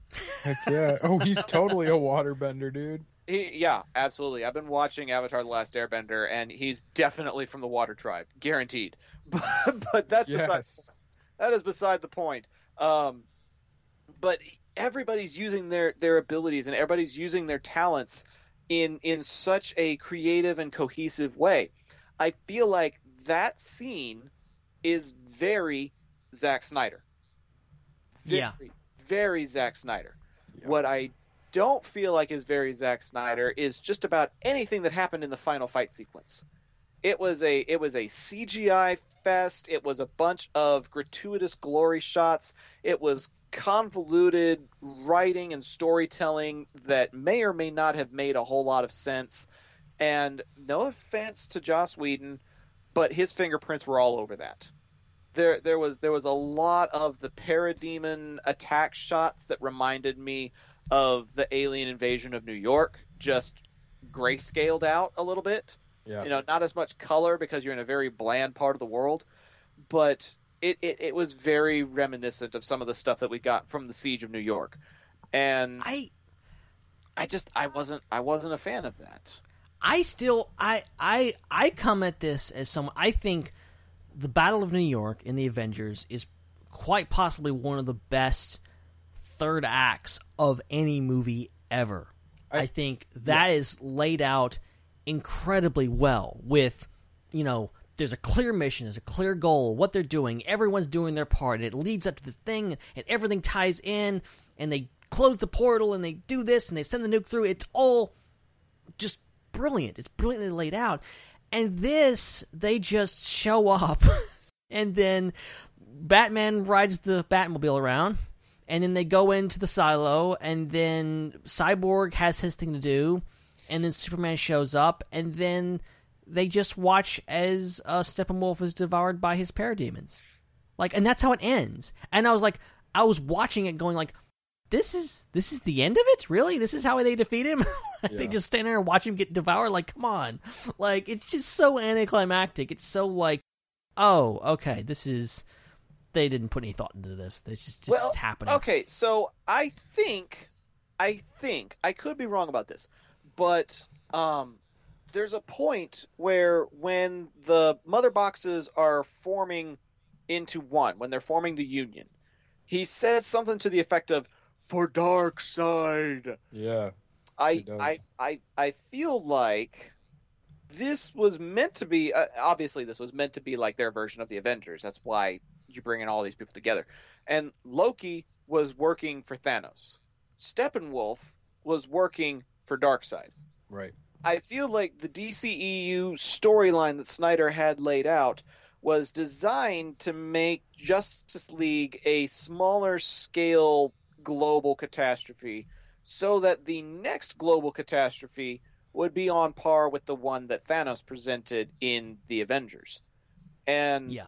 And I think that may have been one of the things that ended up hurting this movie the most, was that it didn't have that same sense of impending doom. Like, I don't think there was ever really a time, no matter how many times they said that Steppenwolf was set out to destroy the world, that Steppenwolf was going to do X, Y, Z, I was like, is he also going to take us on a magic carpet ride? That's what I was wondering. That was my question. Why don't you the fact that they didn't work magic carpet ride into this movie at all is a travesty. They were able to do like a techno version of the Beatles Come Together during the credits, but you couldn't play Born to Be Wild? Like, what is wrong with it? Seriously. I mean, that's one of the minor grievances that I have with this movie. But I mean, like I said, the stuff that helped bring them together for the fight in Gotham Harbor was fine. Pretty much everything up to that point was all right. But I think the other problem that this movie had was it was introducing a lot of people. Yeah. It was introducing Cyborg. It was introducing the Flash. It introduced Aquaman. Aquaman hadn't even had his movie yet. You're introducing 3 new members of your 6-person Justice League in this movie. Right. That's just not okay. Half of the team, like, okay, we had like Hawkeye and I mean, Black Widow had made a small appearance at the end of Iron Man 2, but pretty much everybody that was on the Avengers had their moment in the sun or in the spotlight in their own film up to that point. Like, to bring in half of the league in Justice League, that was a gutsy move that did not pan out well at all. Well, yeah, Marvel, what they've been good at, I mean, they've been good at pretty much everything over DC, but what they have been really good at is planting the seeds long before their main event comes. You know, you can't bring I mean, if you like, I've said this a million times, but if you want your audience to be invested in the characters, you have to start them off small, get them used to the character, have them appear a few times before, you know, the big event when you're sitting at the edge of your seat going, is this character going to make it or not? And when you just throw your character in the movie where they may die, they may not die, but that's your first introduction to them, you care so much less. And that's kind of how I felt now. I mean, as somebody who hasn't seen Aquaman yet, who hasn't seen Wonder Woman in a very long time. You haven't seen Aquaman yet? I haven't seen Aquaman, but we're going to watch it soon. I'm going to watch Shazam and Aquaman really soon here with my wife. The DCEU revisit continues, my friend, because you need to see Aquaman and I need to see Shazam. So, like, I know what the rest of our schedule is going to be looking like moving forward. Heck yeah, I'm down for it. But yeah, that's like Aquaman should have come out first. You know, Batman. Yes. Give Batman a solo. I will say this movie I found more enjoyable now that I'd seen Wonder Woman and Aquaman. I agree. And it's just more enjoyable. They're more enjoyable as characters with the hindsight of not just where they came from when you have with the Avengers, it's like where they're going, and you just understand them more as characters, and it's fun to have that payoff. That's what Marvel did so well, is that they made you wait. It wasn't just about, oh, let's throw these characters together. It was, let's spend some time with Captain America. Let's spend some time with Iron Man and Thor, and then it really will feel earned once you actually get to the Avengers, and it did. Right. And I'm not saying that Zack Snyder didn't have a plan here. I think he absolutely did. Obviously, when you leave off of Batman v Superman, like, obviously that's going somewhere. He had a plan. He was working this out as a, this big overarching story that he was trying to tell, and unfortunately it seemed like it was cut off. That's why we're getting the Snyder cut. But it's ultimately still it feels so ham-fisted in a way, and it's not as smooth as it could have been, because you're spending a lot of Justice League introducing these characters when ultimately you should be kind of like establishing the threat and, okay, let's go do this. We know these characters. Let's focus on putting them together. And it is interesting to see them together, but at the same time, it's a lot to take in. Yeah. And that's a problem with just about any movie, though, is when you are trying to do something that is heavy on exposition and heavy on action, both of them are going to end up suffering. And I think that's what really happened in this movie the most. Yeah. And some movies do it really well, others don't. It just takes a strong writer. Okay, but what's an example? Something that is heavy in action and heavy in character exposition that worked. I'm trying to leave out superhero movies here. No, you can give me an example of a superhero movie if you want to. Like, I'm genuinely curious. I think. Okay, here's a good one. Guardians of the Galaxy. Okay, that one's an exception to the rule, though. Like, Guardians is just a phenomenal film. Like, but it does it works, and it makes you care about every single one of those characters. Because nobody. Batman doesn't make me laugh. Batman makes me still cringe and grind my teeth. No. But you end up crying at the end of Guardians, and that's a testament to James Gunn's writing and the fact that he's able to sell all those characters to you in such a short amount of time. And none of us cared about those characters going in. I didn't know who Rocket Raccoon was. I didn't know who Groot was. Right. But you come out of that movie going, oh my god, these characters are amazing. And not only did they make me laugh, but they were incredibly emotional and deep characters. Also, they all worked as a unit. Like, they are the Guardians of the Galaxy. In a way that's kind of a character in its own, just their team. Exactly. And I almost feel unfair because I'm comparing one of the best comic book movies ever to one of the worst ones, which is Guardians versus Justice League. And I'm not saying every film needs to have thing like, for example, I like Rogue One as a Star Wars movie and as a movie in general. It doesn't have the best example of character exposition. Some of those characters suffer. They're kind of in the background more than others. I still like that movie.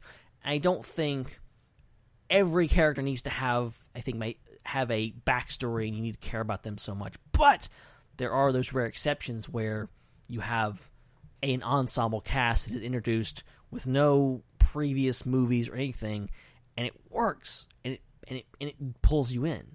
Right. But Justice League is not that. Yeah, that's the problem. Is Justice League is designed to be an ensemble cast, and you're supposed to care about all of these people. But when you're telling their story, and then like immediately you're like diving into that story, and you're forced to feel a sense of peril for those characters as the fate of the world hangs in their hands. I really don't think I would have cared one way or another if Cyborg had died in this movie. But he was in Batman v Superman for 2 seconds. But right. he didn't have enough exposition in this film, and he didn't have enough to really make me wonder if he's going to live or die. Like, I've seen BVS and this movie... Sorry. Nothing. I'm sorry. I think I was just talking over you when I shouldn't. It was no. I was talking over you. Totally my mistake. I mean, I was just going on more about Cyborg and how I wouldn't have missed him if he had died. Like, it really didn't matter one way or another to me. Well, I was going to add to what you're saying. I just tried to add it on top of you. Was that I've seen both BVS and this movie twice. I still don't know what Cyborg's origin story is. Right. Like, I just still don't have like a full like thing of like what happened and why he's the way he is. It's something to do with the mother box or whatever, and he's a cyborg and he's got all these powers he doesn't know about, and he's cool. So, but my understanding, let me see if I can find this to back me up on it. A former college athlete who, after being cybernetically reconstructed after a nearly fatal car accident, is turned into a techno-organic being enhanced by adaptive biomimetic alien technology, aka the Mother Box. Okay. So he was a college football star on a scholarship, got into a deadly car wreck that had him on life support. His dad just happened to be a top scientist at Star Labs, and they used the Mother Box to bring him back to life, but they only were able to do so with cybernetic enhancements. Here's where. Oh, sorry. Were you done, Zach? Yeah, I'm finished. Well, yes. That I would love to see that story on screen. That would be kind of interesting and cool. I think that one of the main movies they should have done before this, like, yes, Aquaman, yes, Cyborg would have been such a good movie before Justice League, because we could have seen that origin story fleshed out so much better, and we could have seen the tragedy that we hear described in this movie that he tries to bring across, but would have been better played out if we could have seen every stage of it, where he's this, football player, and his life gets turned upside down, and he becomes. No, don't do that. Maybe. Oh no, that was funny. Come on. Give me props. But it almost sounds like a Doctor Strange type of movie, in my opinion. It kind of does. Like he's got a great life. He's got a great future. Yeah. Giant car wreck ruins the thing that he's supposed to be the best at, and he has to learn how to adapt with the new things that he's got. Correct. Right. Yeah, and that would be so cool to see as a movie. But also, it could have introduced the whole concept of mother boxes. Like, this is the first time we're hearing about mother boxes and what they do, what they're supposed to do, and it's so rushed and hard. It's gobbledygook. And if we had gotten the Cyborg story and also what a mother box was and what it could do, it would set up the plot of Justice League so much better and introduce us to the character of Cyborg. Well, but instead, we just somehow found out that the ultimate infinite power of these boxes would somehow be able to bring Superman back from the dead, which is really all we needed from this movie. Was we needed to retcon the stuff that had the consequences from the previous movie. Yeah, the whole. I was surprised watching it this time, because I of course I remembered how things played out, but I was surprised this time of like how quickly they just turn on. Okay, we got to get Superman back. Okay, we've got these mother box. This will bring him back. And then they just put it in the water. They put him in the water, and it works. And then it takes 5 minutes of him fighting, and then he's back. Yeah. And it's just like, wow, that was easy. This was maybe the dumbest part of the movie, and you can correct me if I'm wrong, if this wasn't explained correctly, but they go to all this trouble to bring Superman back from the dead, okay? And then he goes off with Lois Lane, and they go to fight the rest of them. They go to fight Steppenwolf without Superman. They don't even try to contact him to be like, hey, this is why we woke you up. Can you help us out? None of that happens. They just go to fight Steppenwolf and don't even bother to bring Superman, who they went to all that trouble to wake up. It didn't make sense. No, it's okay, Clark. You can go just unwind, and hang out with your girlfriend. Take a breather. I'm sorry, fiance. And, it's not like the world is ending or anything. No big deal. Right. Well, and then it's also kind of like, oh, we went to all this trouble to bring you back to life, and we don't really need you. We just thought we'd do this because we could. Yeah.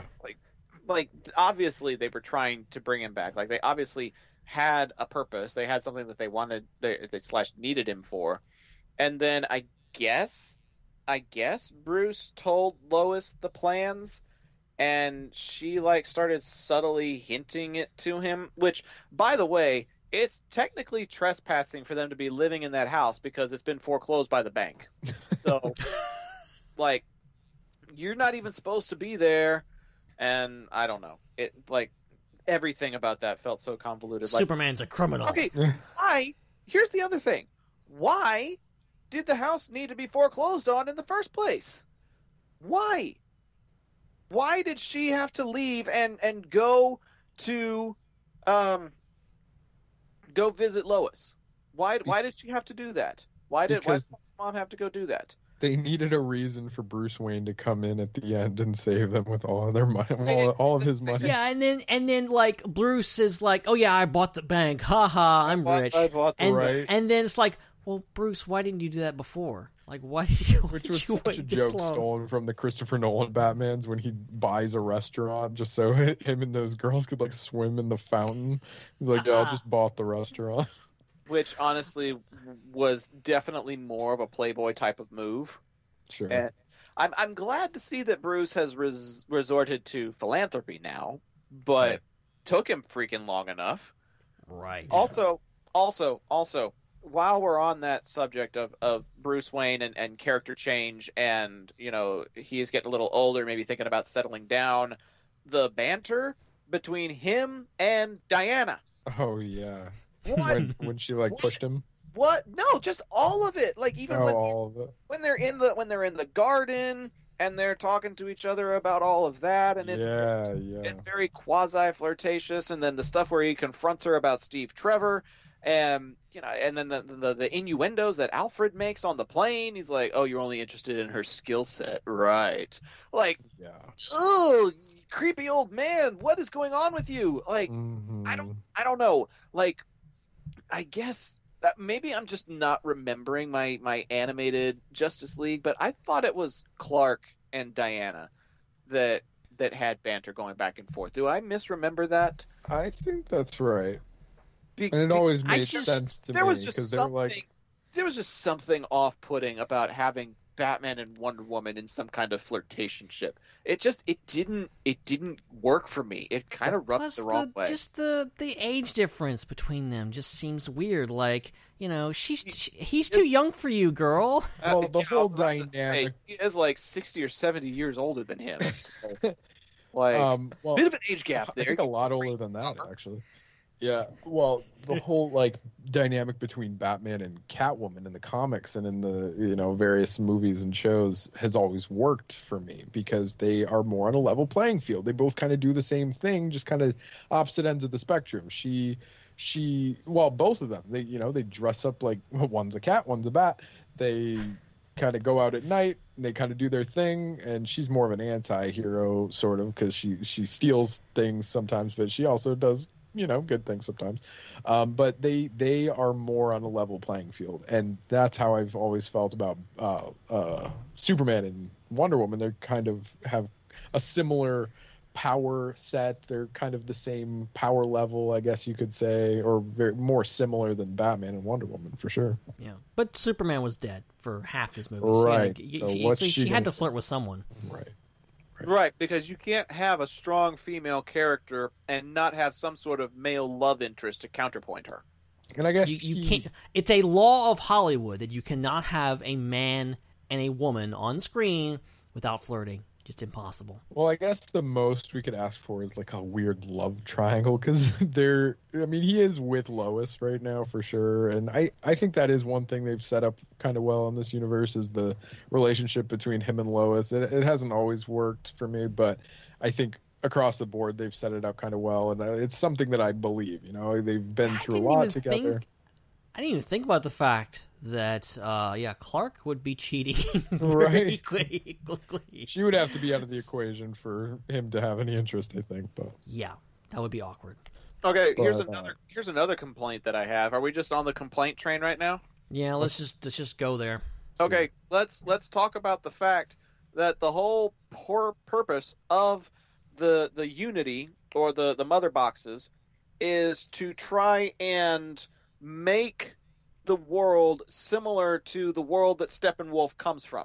It's another terraforming project. Right, it's like the Man of Steel thing all over. This with Man of Steel, where you're trying to convert the planet into your planet 2.0? We've already been there and done that, and Zod did it better. Oh, and, man. Is Earth the only planet you can terraform? You can turn any planet into a planet that is like yours, and you pick the one inhabited one. Also, how did nobody in the writer's room go, okay, we literally used this same plot device 2 movies ago? Yeah, pretty much. At the very least, it should have been, a moment where Clark's just like, what, again? Come on, guys. Right? That would have been kind of funny. That would have been a good line. That might have been entertaining. Then they would actually recognize their faults and... I can forgive, shoddy writing if they, bring attention to it and go oh, hey, it's another Death Star. Oh, you mean kind of like when Rex turns around and goes, I didn't much like being a commander anyway. That's called a retcon, my friend. It's a self-retcon, which is quite ironic. But I just, oh my gosh. Here's the thing. Kieran Hines, the guy who voices Steppenwolf, I really hadn't gotten into Game of Thrones the last time we talked about this movie, but I have been involved in it since then. Kieran Hines plays a character in Game of Thrones by the name of Mance Rayder, who is a revolutionary that is trying to fight for freedom for his nomadic people that live in these outlands far away from anybody else. And he calls himself the King Beyond the Wall. It's a very strong character, and he's a very good leader, and he's bringing people groups together that had never been brought together before. I loved his character Mance Rayder, and now when I'm listening to Steppenwolf, all I can hear is Mance Rayder. I can't even see Steppenwolf. I can't even hear Steppenwolf. It's like I said with Malekith in Thor: The Dark World. I don't see Malekith. I see the Doctor. Yeah. In fancy makeup. I don't see Steppenwolf anymore. I see Mance Rayder from Game of Thrones. And that's unfortunate because most of the time, if you take a look at, let's say Gal Gadot, let's say Henry Cavill, even Amy Adams to a certain extent, Jason Momoa, there are certain characters in this movie that they embody their character. You look at them and you go, oh yeah, that's Lois Lane. Oh yeah, that's Superman. Oh yeah, that's totally Wonder Woman. But I look at the primary villain, the guy who is supposed to be the destroyer of this world, the one that we are supposed to fear, and all I can see or think or hear is another character from another series that he's part of. He doesn't even command his own presence in the movie.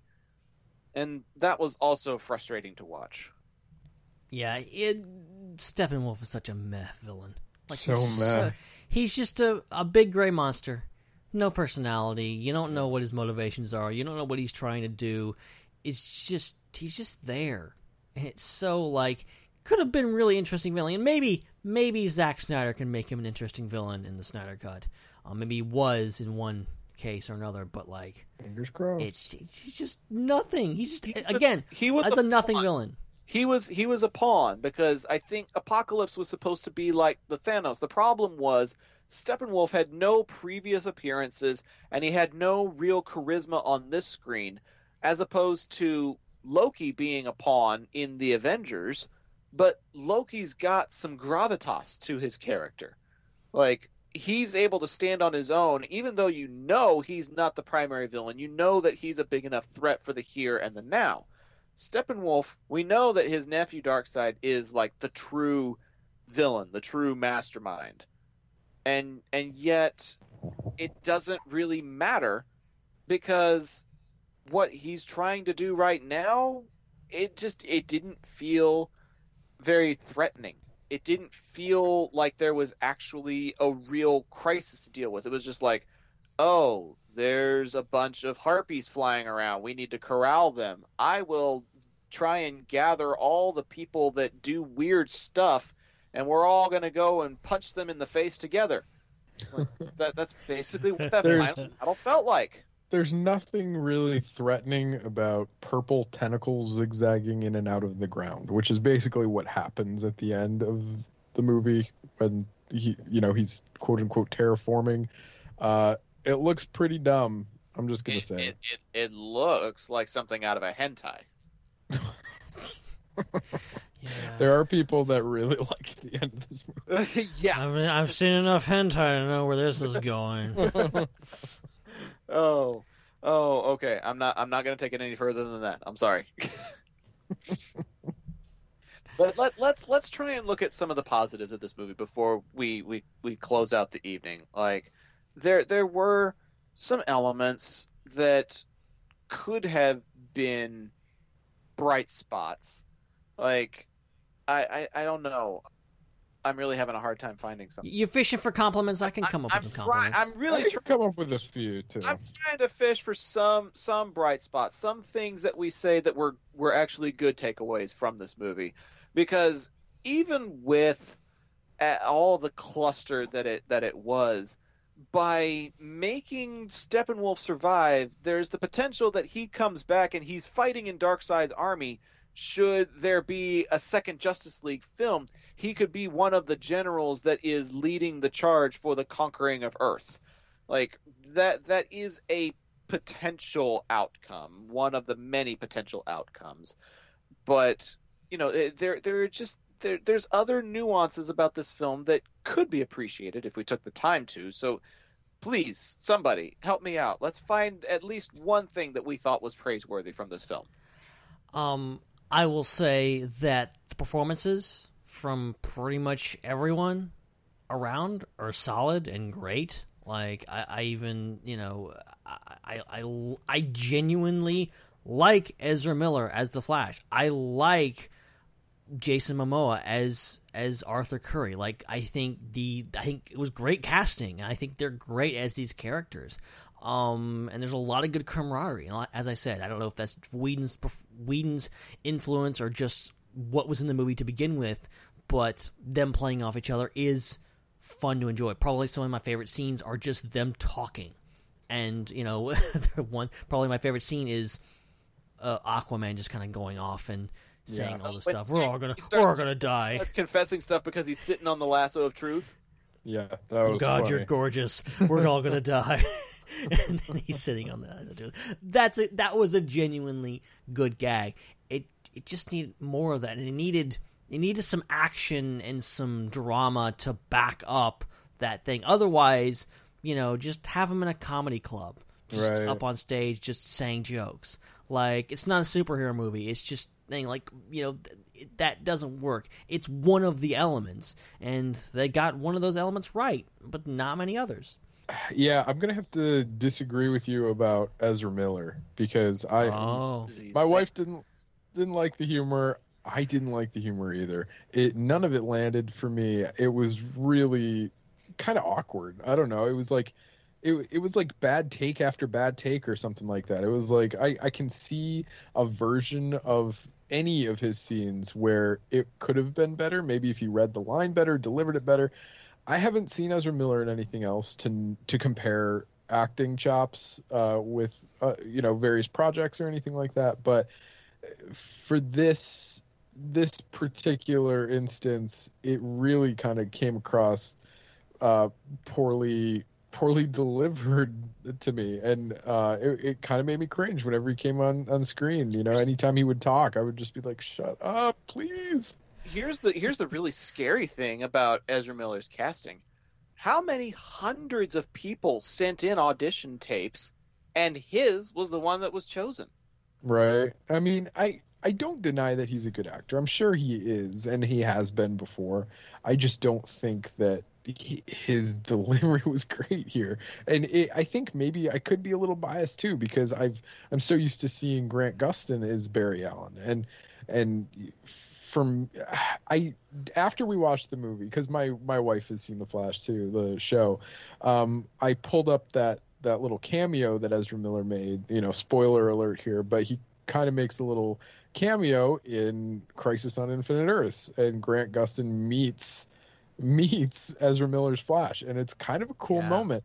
And I kind of brought that up just to show my wife, just to show her this cool cameo he made, and just it's cool to see him interact. But also I kind of wanted to see just how they came across on screen, and even in that, Grant Gustin beats Ezra Miller time and time again, just in line delivery.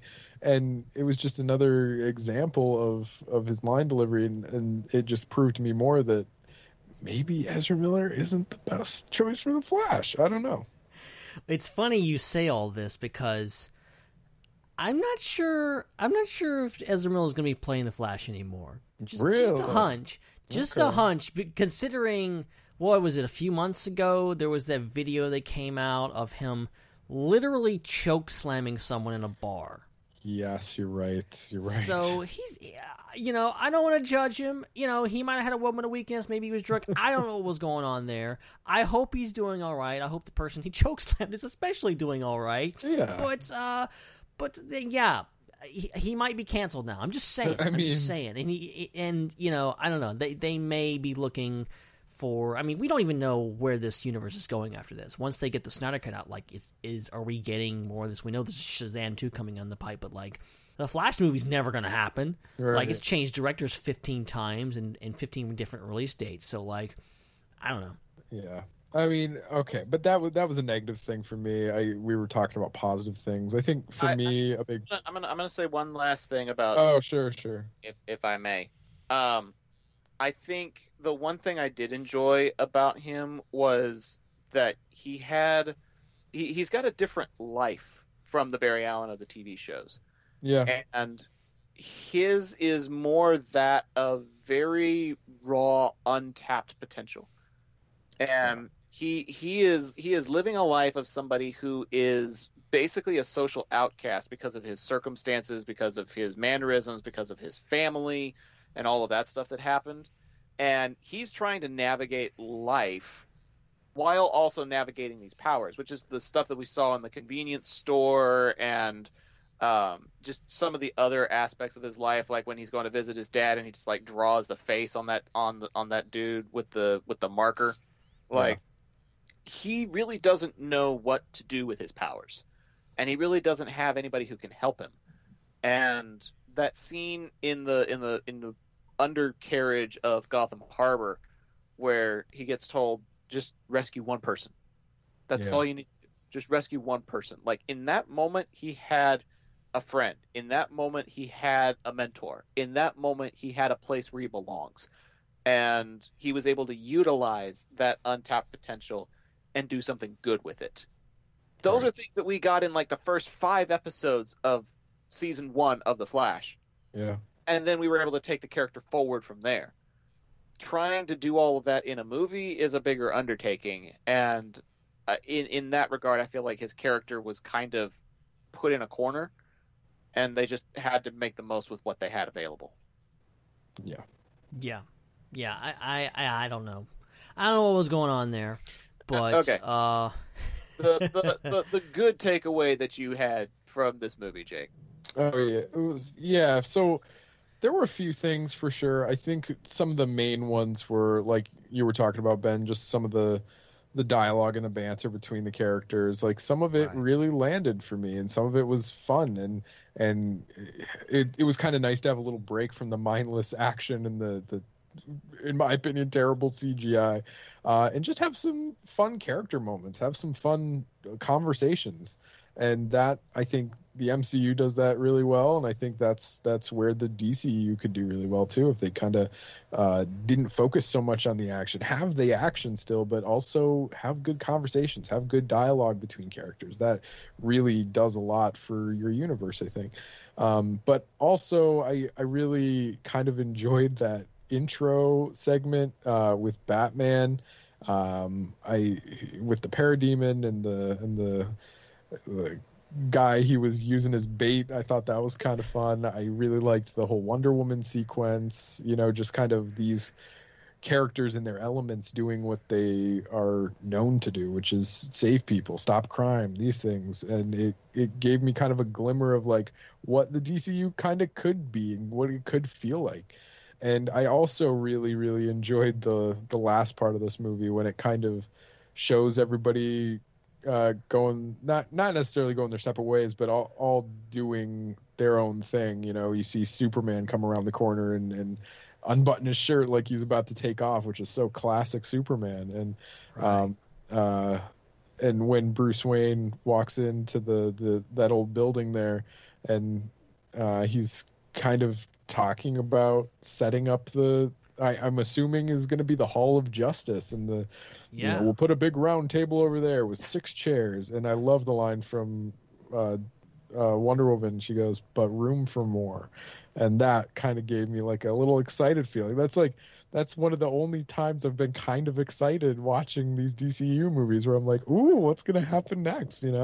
But we'll see. Who knows if anything will happen next? I think the future of that kind of rides on how the Snyder cut of the Justice League does and how the reception is for that. Because I truly believe if that kind of is good and that is off the charts, they will reconsider opening the book again on the Justice League and maybe get more of a unified vision for what the DCU universe as a whole is going forward. So moments like that were really good, made me happy, excited, bright spots in the movie for sure, and made me kind of hopeful for the future of the DCU. Well, I think aside from the fight in Gotham Harbor, like that's probably my favorite scene. If I'm being honest, that fight in the abandoned facility under Gotham Harbor is the best part of Justice League, in my opinion. It's a good scene. I agree. It's probably my favorite scene. Like I said, everybody uses their abilities in a way that helps and in a way that makes sense. The problem is you weren't able to stop him, and that's the toughest part. But if I had to pick another sequence that I thought was a bright spot, it would actually be the flashback that happens during the first battle for Earth against Steppenwolf. Oh, that is good. It was probably like the one piece of exposition that I actually really enjoyed, where you see Amazonians, Atlanteans, men, and the Green Lantern Corps. Yep. Yeah. Yep. That was cool. Together to fight Steppenwolf's army. Like that little itty bit, that little cameo of the Green Lantern Corps made me feel like a sense of excitement. Like, ooh, maybe we could see Hal Jordan one of these days. Yeah. It gave me this hope that's like, wow, the Green Lantern Corps exists in this universe and they helped defend Earth millennia ago. That means there's a potential for them to come back at some point. Right. And so it was just really cool to see that fight, because I love the way Amazonians fight. I love the way Atlanteans fight, and the way they all divided up the mother boxes reminded me of the way they divided up the rings in the Lord of the Rings. Exactly. And that big fight reminded me of the prelude, whatever you want to call it, the preview to the Fellowship of the Ring. Like, it felt very much like in the vein of that, and I think that's another reason why I enjoyed it so much. One mother box was given to the elves. One mother box to the Atlanteans, the other one for safekeeping to the Amazonians, and one to the realms of men. Yes. Who above all else desire power. Which is ironic, because the mother boxes are defined as pure, unadulterated power. Exactly. Oh, I mean, there's definitely some parallels in there, let's be honest. But touching the boxes doesn't turn you invisible the way it works with those movies. But that'd be kind of cool. Okay, so we talked about the lows, we talked about some of the highs. Let's talk about favorite character before we go into final thoughts and planet scores. Which character from the League, or just from the movie in general, worked the most for you? For me, I think the standouts were, I thought Batman was really fun in this. I don't think he should be a inherently funny character, which I think it's kind of to the detriment of him in this. He is cracking a few too many jokes for my liking for being Batman, but he was still a likable character, and I liked his role in the League. It's kind of like the leader, brought everybody together, and he had some cool moments. I also thought Diana was strong in this, and her how she played off certain characters and was kind of like the mother of the group. I really do feel like Batman and Wonder Woman were kind of like the father and mother of the Justice League here. And I may not have liked Ezra Miller's Barry Allen, but whenever him and Cyborg were together, I kind of liked that dynamic. The kind of I don't know. There were a few moments in here where I'm like, I could see some potential with these two in particular. But yeah, for me, I think maybe Batman and Diana. Yeah. For me, I think Diana probably. I feel like Wonder Woman in this one. I mean, she's one of my favorite DC characters, in the DCU, and I really like to enjoy her movie. I think she's the most layered character in this movie. She's got a lot going on. She's one of only two characters in this movie that has her own standalone film at this point, and she's got a lot going on there, implying a lot of stuff. And obviously, Batman opens up a lot of wounds for her when he starts talking about Steve Trevor, and that's the whole thing. And she talks about how she hid herself away, and I think she has a lot of guilt about that. And there's a lot of stuff going on with her that I think I really enjoyed. And she has a great action sequence off the top, and a lot of action in general, and she's interesting, the fact that she's one of the few people that can actually stand up to Superman when it comes down to it. So that was a lot of fun. I also want to just add one more thing. I think a big reason why she may be a standout is in all this, the talk of Steve Trevor and her past and things, why they pack more of a punch is because we know who Steve Trevor is. We know Wonder Woman's backstory. Yep. We've seen the movie, and that is why you need to set up your characters. Yeah, exactly. When he starts mentioning that, and you're like, oh man, like there's nothing else in the movie that clues you in on that. But when he mentions that name, everybody that saw Wonder Woman is like, oh damn, that's a move right there. Yep. That's a bad move. Yeah, it cuts a little deeper when you have the context. That's for sure.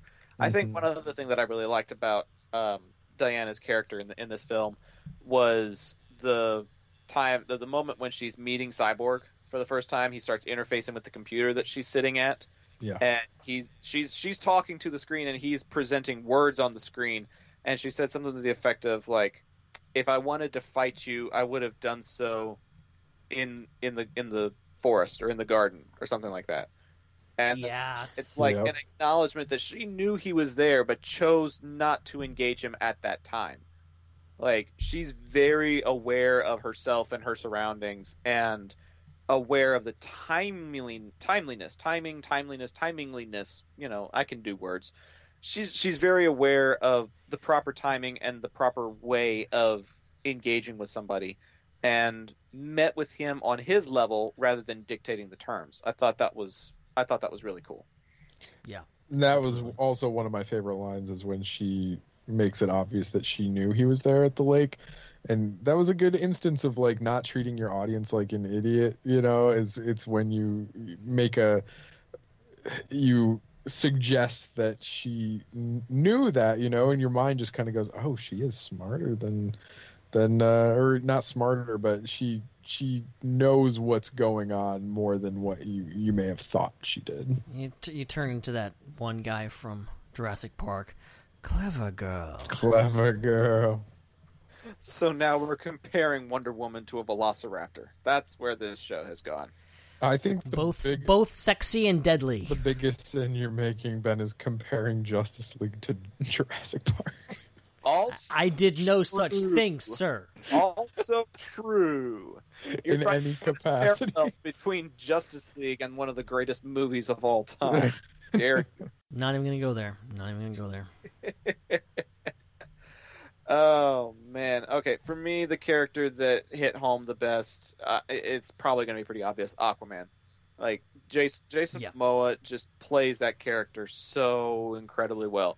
The one thing that I noticed that kind of rubbed me the wrong way this time around is he's supposed to love the ocean, right? He's supposed to love the ocean. He's supposed to love the creatures that live in it. And yet they do this glamour shot with him where he's like walking out of a bar and he's drinking whiskey straight from the bottle.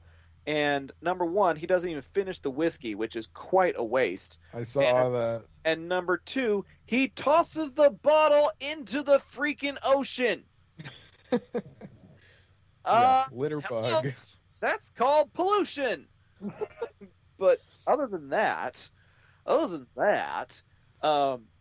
his fighting style during the final battle was really cool because he basically surfs on a parademon. Yeah. Like he sky surfs on a parademon, and he's like riding all along on the side of the Batmobile, almost like on a sidecar type of thing. And he's like, "You are crazy." And then Batman's like, "I'm not the one who brought a pitchfork." And Right. yet the pitchfork worked rather well, and he held his own using it and kind of set the stage for Trident type battles that we saw in the movie Aquaman. That's a little bit of a spoiler there, Jake, but it's not the last time we're going to see him use a trident. Right. And so it really set up his character pretty well. I wish we had gotten the Aquaman movie first, but the stuff that they did include got me excited for Aquaman the first time I saw it, and now it kind of helps make his character even more complete than the movie makes him. So I like Aquaman. Yeah. I can't wait to see it, honestly. I keep hearing that Aquaman, Shazam, and Wonder Woman are the best movies in the DCU so far, which isn't saying much, but I think that they hold them in particularly high regard, which makes me pretty excited to check them out. They're worth the watch. In my opinion, we have not gotten a DC movie as good as Aquaman, period, since The Dark Knight. Yeah, high praise. It's pretty high praise because I mean I've enjoyed a bit of what DC's had to offer, but nothing quite as solid as Aquaman's movie was. But that's not the movie we're talking about tonight. Let's go ahead and get into final thoughts and our planet scores for this film, because we didn't give planet scores to them last time, or even though we may have, they weren't in our show notes from over 100 episodes ago. The last time we talked about this movie was episode 173, and we're talking about it on episode 287. Wow.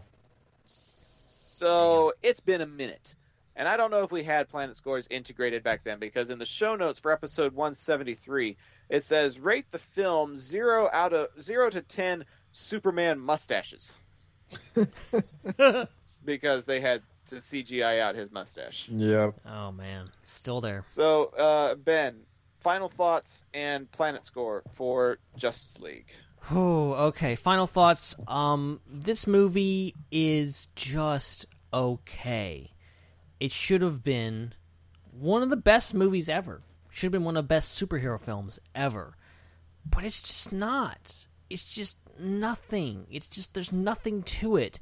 And it really makes me sad. And it, I should, because it's funny, one of the reasons why we ended up doing this is because we were trying to decide on, decide what we wanted to watch this week and which one to discuss.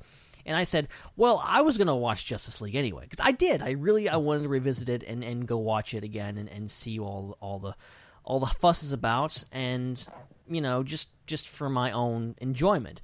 And I just didn't get a whole lot of enjoyment out of it. It just wasn't anything to it, and that sucks because I think this movie has a lot going for it.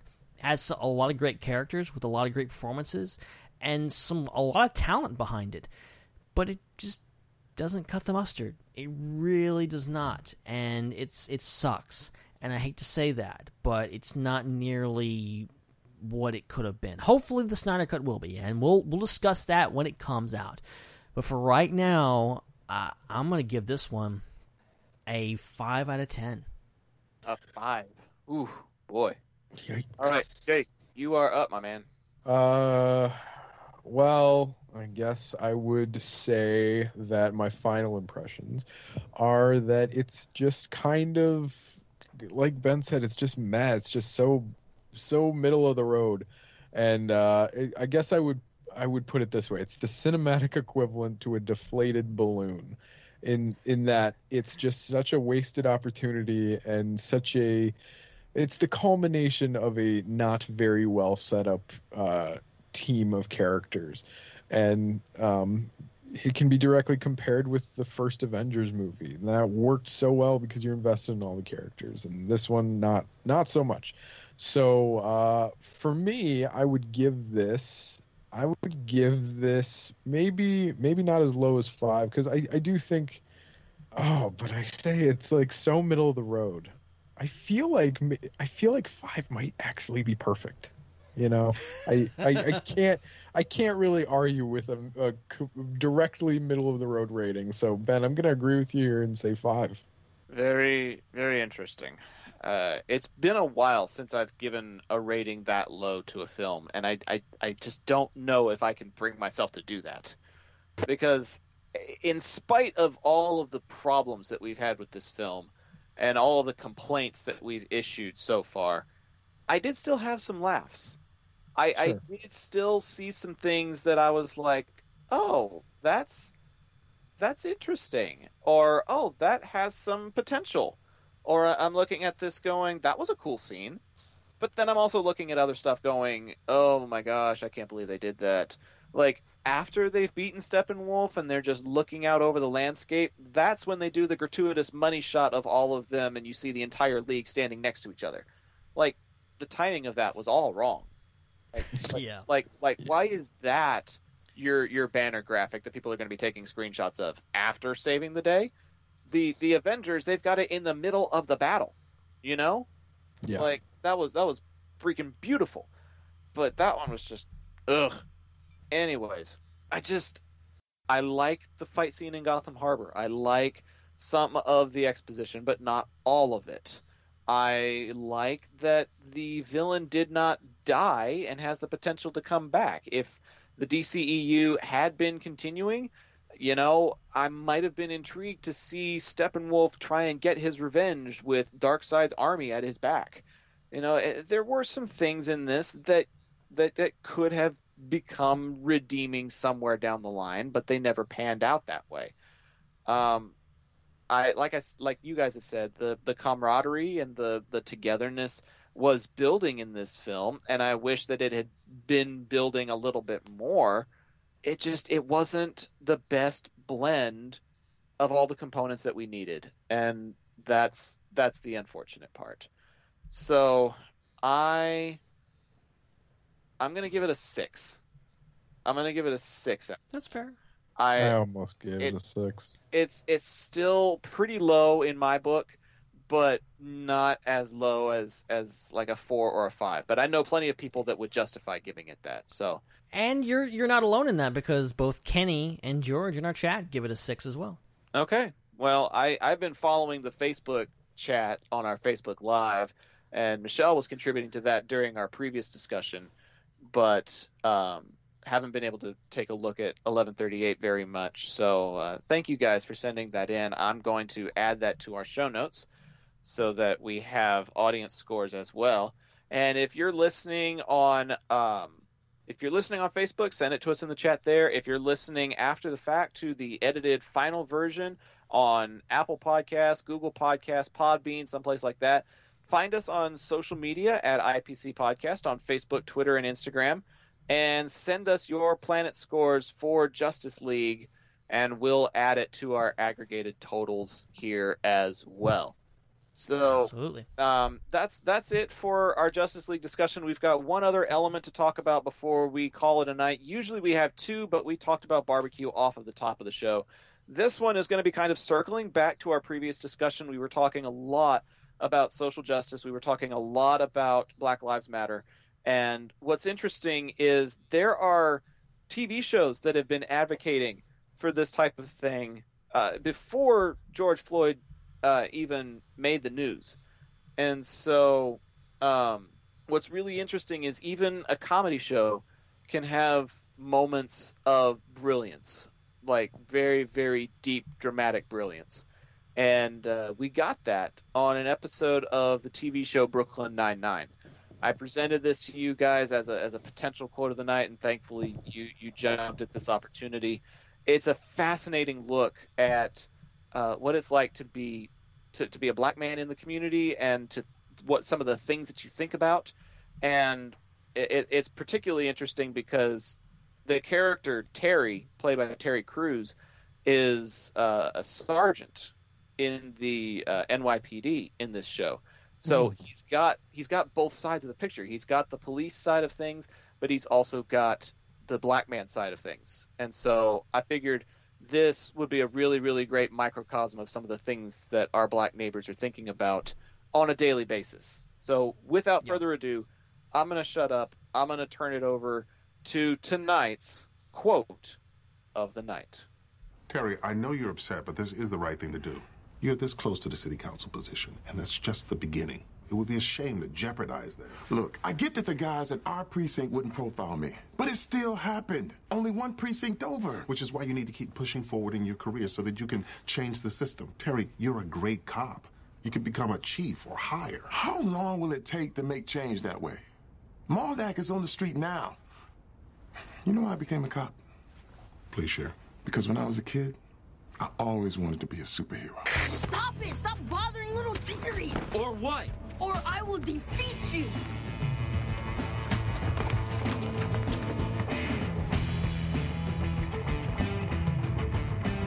Whoa.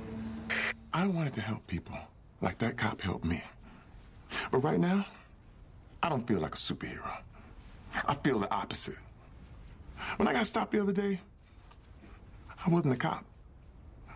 I wasn't a guy who lived in the neighborhood looking for his daughter's toy. I was a black man. A dangerous black man. That's all he could see. A threat. And I couldn't stop thinking about my daughters. And their future. And how years from now, they could be walking down the street looking for their kid's moo-moo and get stopped by a bad cop. And they probably won't get to play the police card to get out of trouble. I don't like that thought. And I'm going to do something about it. So I don't care if it might hurt my career. I'm filing that report. Even if I have to go over your head to do it. Damn. Wow. This is a comedy show, guys.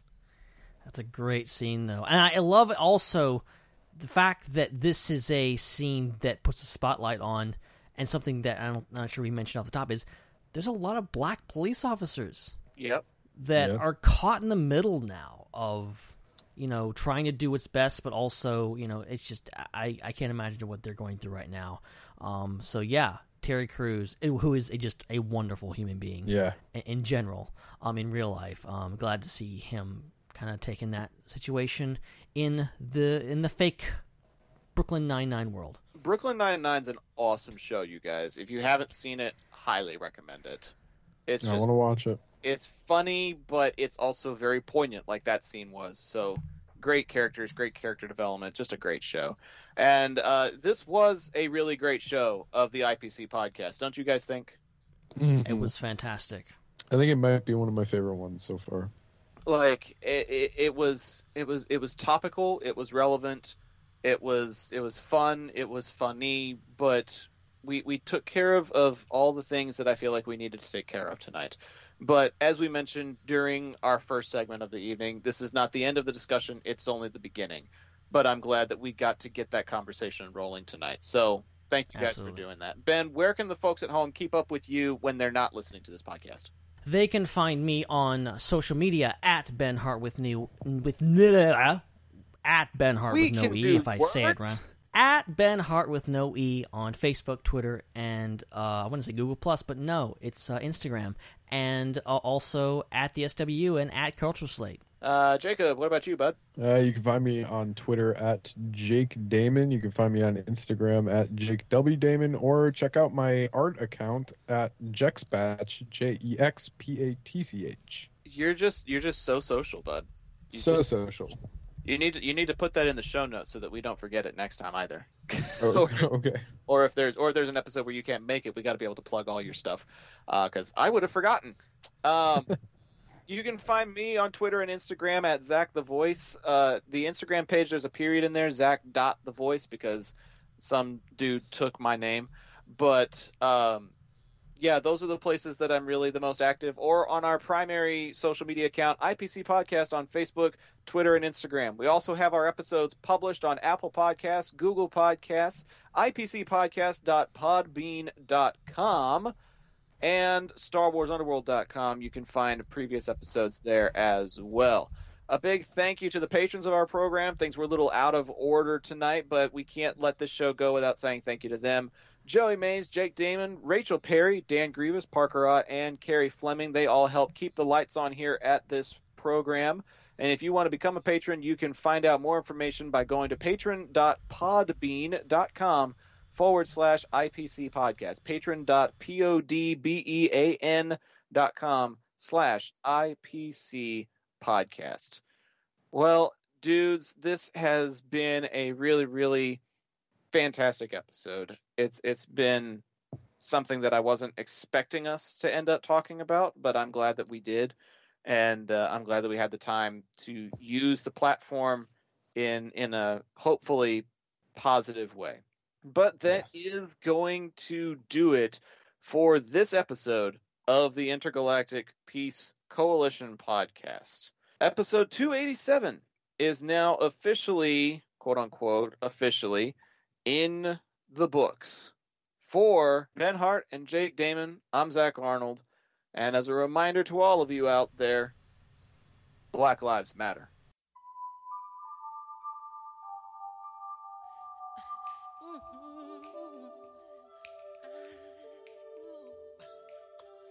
I'm gonna make a change for once in my life. It's gonna feel real good. Gonna make a difference. Gonna make it right. As I turn up the collar on my favorite winter coat, this wind is blowing my mind. I see the kids in the street with not enough to eat. Who am I to be blind, pretending not to see their need? A son's disregard, a broken bottle top, and a one-man soul. They follow each other on the wind, you know, 'cause they got nowhere to go.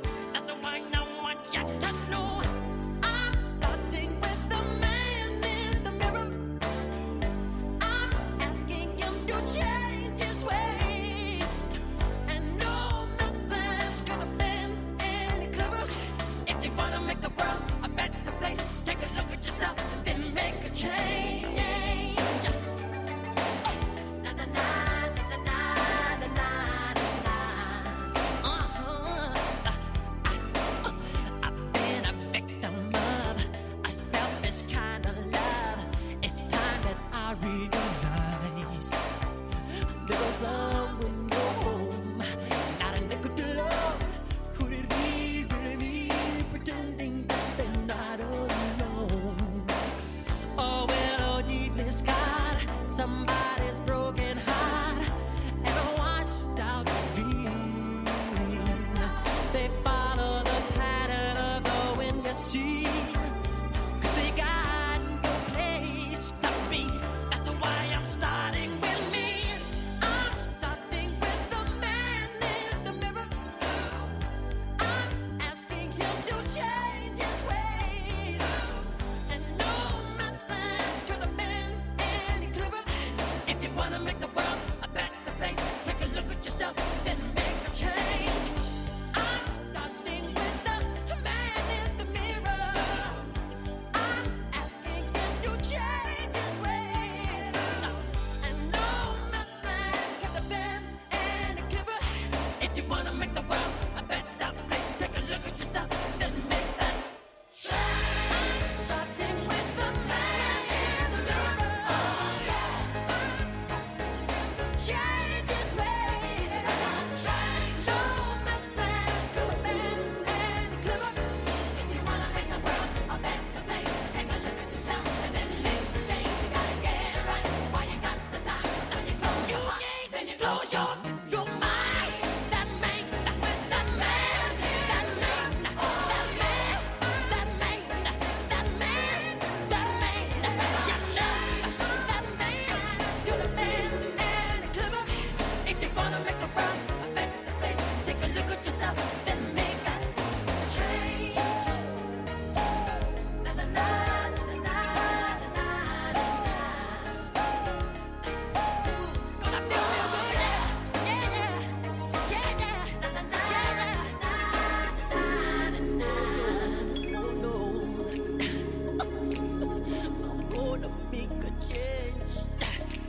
It's gonna feel real good. Some more.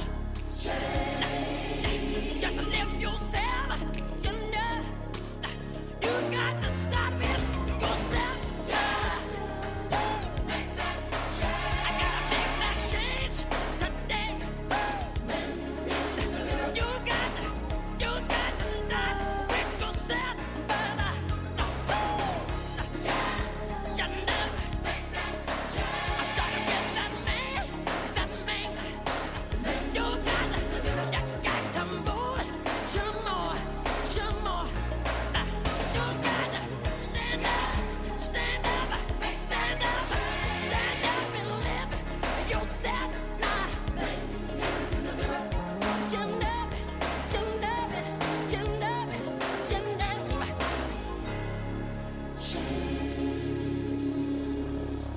Make that change. Amen. Nice. And to all, a good night, and be good to each other, please.